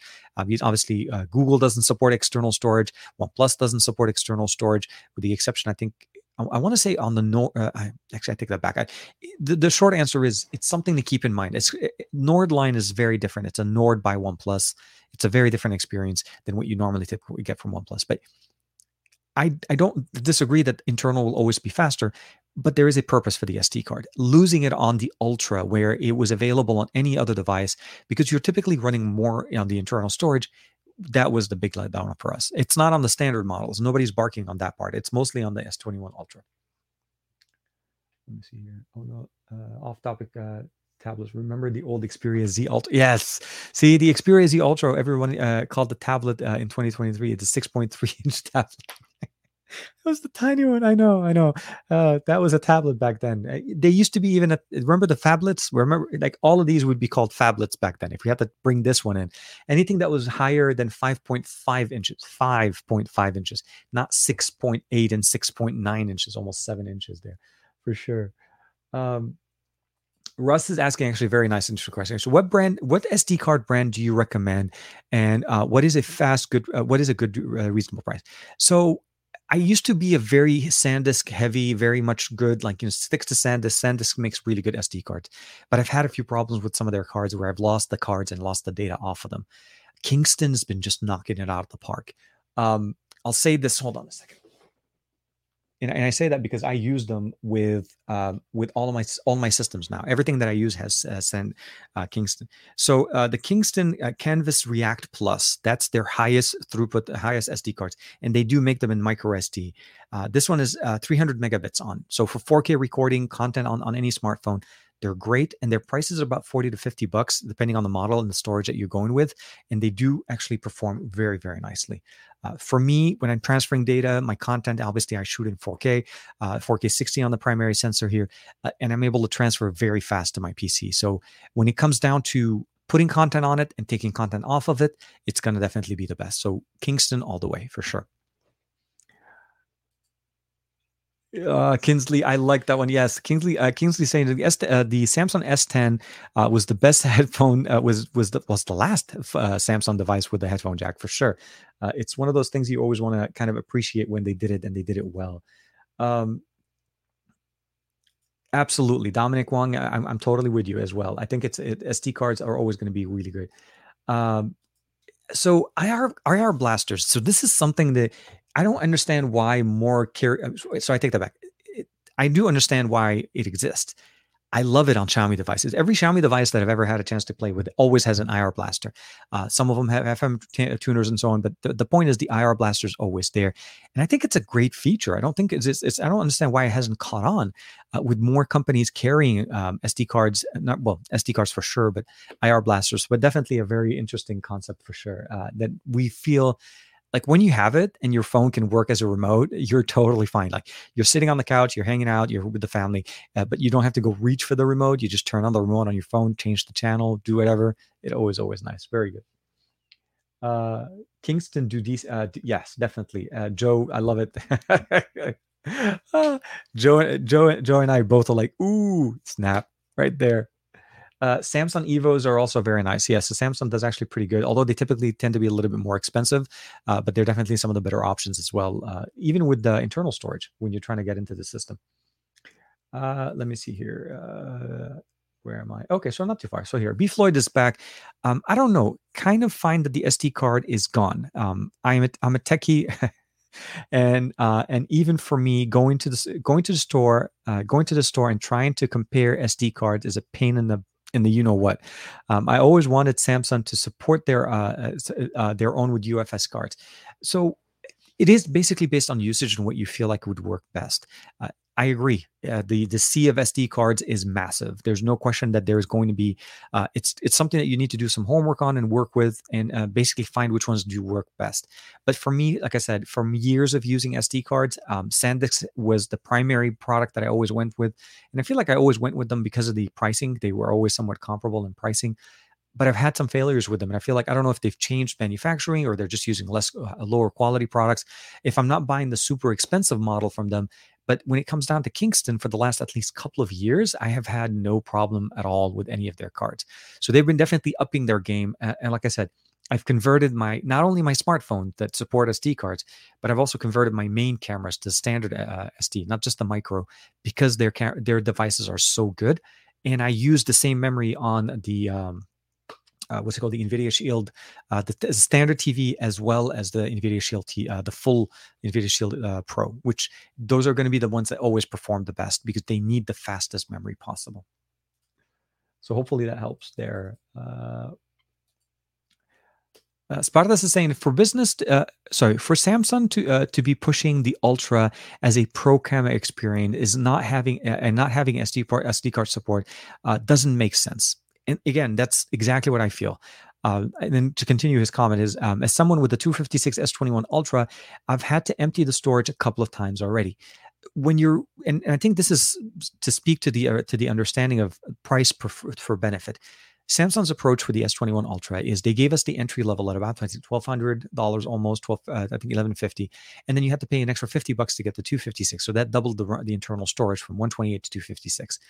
But 256, when you're talking about using 4K 60 on all your camera sensors, shooting 108 megapixel images, or using 8K video, running a business, using your device, seriously pushing it to the level of what needs to be done. When you're buying a device for $1,200, I don't feel like you don't need the Ultra to be on just normal social media and checking emails and so on. You want to be able to push the limit of what that smartphone can do. You will run out. If you're producing content off of it, editing videos, uploading videos, like I said, transferring content from one place to the other, it's not going to be enough. So I am not surprised that you've had to do that. But again, I feel like that's where the SD card function would have been very valuable. I can load up my content onto the SD card, and I can buy a 512 gig SD card and easily connect it. Now, it doesn't mean that we can't use external storage. I do want to basically explain it specifically. SD card is because of the convenience and the function of the fact that it's with you all the time. You can totally connect a USB-C drive directly into the S21 Ultra and back up your data. But then now you're talking about a drive that sits separately on a separate device, where with an SD card, you transfer the data even though it's connected, or you can basically back it up directly. You can take the memory card and back it up and put it back in. So there's that permanently connected to you all the time. So hopefully that helps. Yes, thank you. Yeah, Kingston is a very good brand for SD card. Dominic Wan, for sure. Samsung's going away from all good features, headphone jacks and IR blasters. It's a very they're just trying to go with a different their approach to their flagships, to their high end models. I feel like are being more selective, and I feel like they're taking things that I feel the users base. I wish there was a way for us to better voice our opinions into what things are, but at the end of the day, it's going to come down to how we spend our money. If we're still buying devices and accepting what their new solutions are going to be, I don't think they're going to be able to see our decisions or our concerns. Back then, when they took the SD card the first time, they brought it back the year after, is because they noticed a massive dip in purchasing. Everybody else had an SD card, and Samsung was trying to go away from it, which again, to me, at the time was not a good solution. And I don't know. I don't really think Samsung will be bringing back things in there. Some kids saying, I love the Brio. Thank you, man. Appreciate it. I did trim a little bit off of it. I took off about an inch. I think was it a couple of days ago or so. Actually, earlier this week. Just to keep it kind of a little bit short, because it's going to grow back, and it just kind of keeps going, and it keeps it nice and clean. So for sure. Thank you, man. So the classification of an SD card is confusing. So typically it's a micro SD. I know it's not an SD, it's a micro SD. And there's also obviously nano cards and so on. It is a little bit confusing, but it's also because it's like talking about true wireless headphones, right? If you type that title into Amazon or any search engine, you're going to have a sea of devices that are available, and which ones are good, which ones are bad. It's hard. It's hard to be able to kind of justify and figure out what's going on. But the hope is that you're able to talk amongst friends like we are right now, to be able to kind of get good answers there. Samsung's UFS cards has just as fast as internal storage. At least I know I would have the best storage on my device. Absolutely. If you're able to get, do apologize there. I didn't say Samsung didn't have any good solutions. It was just more that they're just not letting us try to use other solutions. But yeah, no, their portable hard drives are some of the best options on the market. I mean, it's just crazy. They are very, very nice. Should be a standard. Joe, I'm totally with you, man. Ranesh, actually good. That's a good and interesting concept. Removing features is the new feature. Yeah, it seems to be very much, and I don't know why that seems to be the approach to. Like I realize that it's something to say that we're becoming more minimalistic. It's easier to be just do things, and we already have like 1,000 chargers in our home and so on. But none of those chargers, unless you literally bought like even Apple when they did it, unless you bought the most recent iPad prior to this generation, the one that was just announced, you wouldn't have had a USB-C charger for an iPhone. You would have had USB-A charger, which meant that you would have had to buy a charger anyway. So for me, Samsung did the exact same thing. For Vincent that just came over from an S9 Plus, he does not have a compatible charger that will charge his S21 Ultra at the fast rate. He has to buy a separate charger. Those are things you have to understand. So that change takes time, and we're in the beginning part of it. That's probably why. Salute to Xiaomi and Huawei for having the blaster. Very very underrated feature for sure. I think we all appreciate having the IR blaster for sure. Oh man, let me see here. I think I'm gonna. So Sad. Okay, so here, Sad has a question. So Sad's asking, I don't feel like Find My Phone feature has any use when the phone gets stolen. There are ways to okay, so there are way too many ways, too many requirements, and hits us with some knowledge if you can. So the Find My Phone, I agree. There are some interesting approaches into what Find My Phone does and how it actually works. You're right. It's not really meant for when the phone is stolen, and it's weird. But it's the approach for it is mostly where if you've ever forgotten it, you left it, you want to be able to find it, you left it on the cab or something. If you're able to go on those. Because typically when somebody does end up stealing your phone, they're not really necessarily leaving everything the way it is. They'll remove the SD card. They're probably trying to move into things, and they may end up trying to basically do things into it. It's a feature that should be utilized quite fast. I would probably say it's something that you want to be able to use as fast as you can. If you're able to lock your SD card into that smartphone, and if you're using a Google Play Services based device, it gets a little bit harder for people to basically flash it unless they're more advanced to be able to basically go through or bypass the FRP, the basically the reset protection that we have built into Android devices.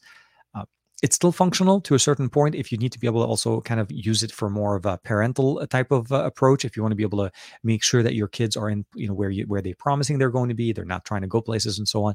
There are things that can be done. But at the end of the day, I feel like it's something to have better than nothing. And unfortunately, it brings up a whole bunch of different things to keep in mind. I mean, realistically, at the end of the day, it's mostly about the content that you lose once you lose your phone, right? It's not necessarily the phone physically itself, because if we have insurance, obviously things will get replaced, but it's the content, it's the memories, it's those pictures, things. So I always say, although Find My Phone is a good option, it doesn't really do what you think it does, because I've lost a phone in the past, and I can tell you that the Find My Phone did not help me find my phone. That didn't do the job itself. But at least make sure that all of the content that you have on your phone are backed up somewhere, either directly to the cloud or backed up on your PC, and do that regularly, so that, God forbids, if you are in the situation where you have a problem and you do lose a phone like that, you don't have to be, you won't feel as bad. Although, again, losing a phone is never a nice thing. Anytime you lose something that you spent that much money on, it's never going to be easy. But the hope is that you have insurance. So those are the things that we want to be aware. There's not much to be able to turn on without, like changing the custom recovery and things like that, to be able to lock it down a little bit better, or even making backups a little bit better. But at the end of the day, it's something to kind of, it's something to keep in mind. So hopefully that helps. So the SD card days are mostly done since the last seller, Samsung, ditched it. So B, I appreciate that. With LG and Sony barely competing, Samsung can get away with all of these. Customers. So part of me wants to agree with you, and I say yes. Samsung can definitely get away with it to a certain point, because of the user base, because of their marketing department. And I feel like to a certain point, if you, it's kind of like how iPhones are. If you like a Samsung and you're comfortable with the One UI environment, more than likely you are going to stick with them, and you are going to pay the extra $50. They made it very easy. It's, again, they knew what they were doing. They took it away, but they made the upgrade to the 256 a very easy $50. And if you're financing it, you don't even notice it. But I feel like we need to be better at it. We need to be more sophisticated when it comes down to buying our tech. Going into a retail store, going into a phone company store, you're going to be given a very small, tailored experience of smartphones, and that's not representative anymore of what we have available in the market.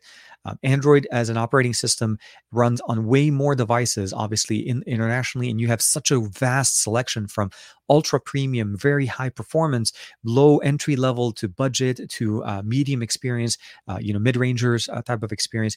That I feel like as buyers we need to do our homework a little bit more. As long as we're not in a rush, meaning we broke a phone or something happened and we need to get a new one, that we should be able to do, and hopefully we'll be able to find it. And I agree, the SD card may be on the way out, but at the end of the day, smartphones in 2021 are still being sold with 128 gigs of internal storage, but then they want us to be able to use 8K recording. They want us to be able to do all of these things with these cameras that typically will fill up our smartphones. A 4K 60 recording for about a minute or two is almost 200 megabytes. Shouldn't you want to be able to use the best experience on that smartphone and not have to be always looking at the storage capacity? So it's always something to keep in mind. Oh, oh man, I totally forgot. Yes, it is. Matt is giving me the massive light in the sky, of course. I do want to say thank you very much, of course, to Matt for the super chat. TK Arbe, TK the man, the legend, hashtag Juan Bagnell, some LG chill guy, and of course we need to start kicking it off with the TKception. I didn't realize it, guys. We are at an hour and 54 minutes. It has been an amazing show. Let's go ahead and just set it up real quick. So if you guys are not familiar with it, if you're new to the show, I do want to say thank you first and foremost to everybody for hanging out with us. But it is part of the show now we get to, which is kind of like almost at the end where we're trying to kind of culminate everything in. It's called the TKception. And it's something that we do and everybody loves doing it. So if you can, please drop in the comments the hashtag TKception, as we have it right there from Matt Tyler. And again, thank you for the super chat, for supporting the channel as always. It really, without you guys, without having you guys here with us day in and day out, hanging out, and we're kicking it, and we're checking out and playing games and so on, it really wouldn't be as fun. I wouldn't be doing this live stream if it wasn't for you guys. And we obviously, as you know, we've crossed the year since the live stream started, and I am very, very happy with everything that's been going on. So with that being said, we are going to start it off with Matt, the honorable Matt Tyler, the Call of Duty and Apex Legend King now, which apparently I'm going to have to start doing just to keep up. And let's go. Hey. So thank you very much to Matt Tyler and everybody in the chat as well. Always in there. Let me see if I can jump in there. So we have Oliver as well. Thank you very Lutzholm. Hopefully I'm saying that correctly. TK, thank you very much, Oliver. Jermaine, concept creator, guys. If you haven't checked them out, check out the concept creators. Amazing work there as well. B, thank you, appreciated. Greg, as always, thank you very much for hanging out with us, kicking it with us on your Saturday, be it morning, noon, evening, or afternoon. Ranesh, as always, strong support. TK Super Saiyan Bay, always Goku, Team Goku. I don't care, whatever. I'm not going to try to make beef with Juan. He's Team Vegeta. I'm Team Goku. We just need to work on our on our fusion dance. And of course, Earl Owens. Oh, dude, Earl, I didn't even see you in the comments. Dang, man. Hope you're doing well. Thank you very much. And again, everybody hanging out with us. Davin Davis in there. Dominic Juan. And of course, Aditya Anil, as always, and everybody hanging out with us on this beautiful Saturday. It's actually very, very nice weather. And of course, Dominic there, I saw it right there. TK Tesla Bay. I need to do an updated mod video for the Tesla for sure. Oh, dude, look at that. And of course, Joe Hickey hitting us with another super chat. Always appreciated. Thank you very much. Yeah, man. I will say this: the Tesla is a lot of fun. It's a lot of fun, and it's very nice to be able to check it out. Saad in there, Saad bin Anis, Helen, welcome to the chat. Welcome to the team. Oh man, hashtag Team Goku all the way. Goku for the win. And of course, Aditya had to go in. You got to put that in there for Juan. Team Vegeta always. Oh man. Oh, dude. Okay, I gotta check it out. I heard the rumors about it, but I didn't see it. I didn't see it it didn't show up on my timeline. Sorry, I do. I gotta stop the sharing. It throws off the video concept because I throw it on a separate display to mirror it itself. So I got to check it out. Yes, I'm definitely very big if they're able to bring up a new Dragon Ball Super. I've been following the manga a little bit more, trying to see some of the new chapters coming in with. But I would definitely look into what the new evolution in there. So big fan. So with that being said, thank you very much for everybody hanging out with us. I'll kind of summarize the experience overall. I think the S21 Ultra may be the best that Samsung has to offer in 2021. I don't think it's the best smartphone that Samsung has released in the last few years. If you're really considering it, I technically would say go for the S20 or the Note 20 Ultra. It has held up pretty nice overall for the experience. It did improve a little bit. The things that I felt like were missing at the beginning of the experience, at the beginning when the S21 Ultra was released, are definitely fixed. I haven't had that many issues with battery concerns in there, and the display still looks really good. DeX with any kind of like a next stock Touch or 2, definitely a great combination, and of course a great upgrade from an S9 Plus for Vincent as well. Be good, be nice, try to connect with some of your friends. Like I said, for me, I mean, it was just literally as in going in the grocery store and running into a buddy of mine from work, day job stuff, that I haven't seen for a year. But then he recognized me just literally from this look up, and I just realized, and I just did the whole show, 90% of the show using the glasses. Let me know. Let me know what do you guys think of this look. Is this a good look for the show, or is this just something that you wouldn't rock? I know thicker bezels and so on, but again, connect with your friends, with your family. Hope you're having a great rest of this weekend. If you're in the U.S. And you're going to be celebrating Mother's Day, happy Mother's Day to everybody's mom, wife, sister, anybody that you know that may be a mom. And hope you guys will get a chance to celebrate it. The weather is definitely much nicer here for us on the West Coast this time of year for it. So be safe, take care. We'll see you guys next week for another episode of, I was going to say best of our week, Saturday Morning with Tech. And of course, I'll see you guys tomorrow in Sam and Matt's chat, of course, across the podcast, and then the SGGQA podcast on Monday morning for Juan. Take care, everybody.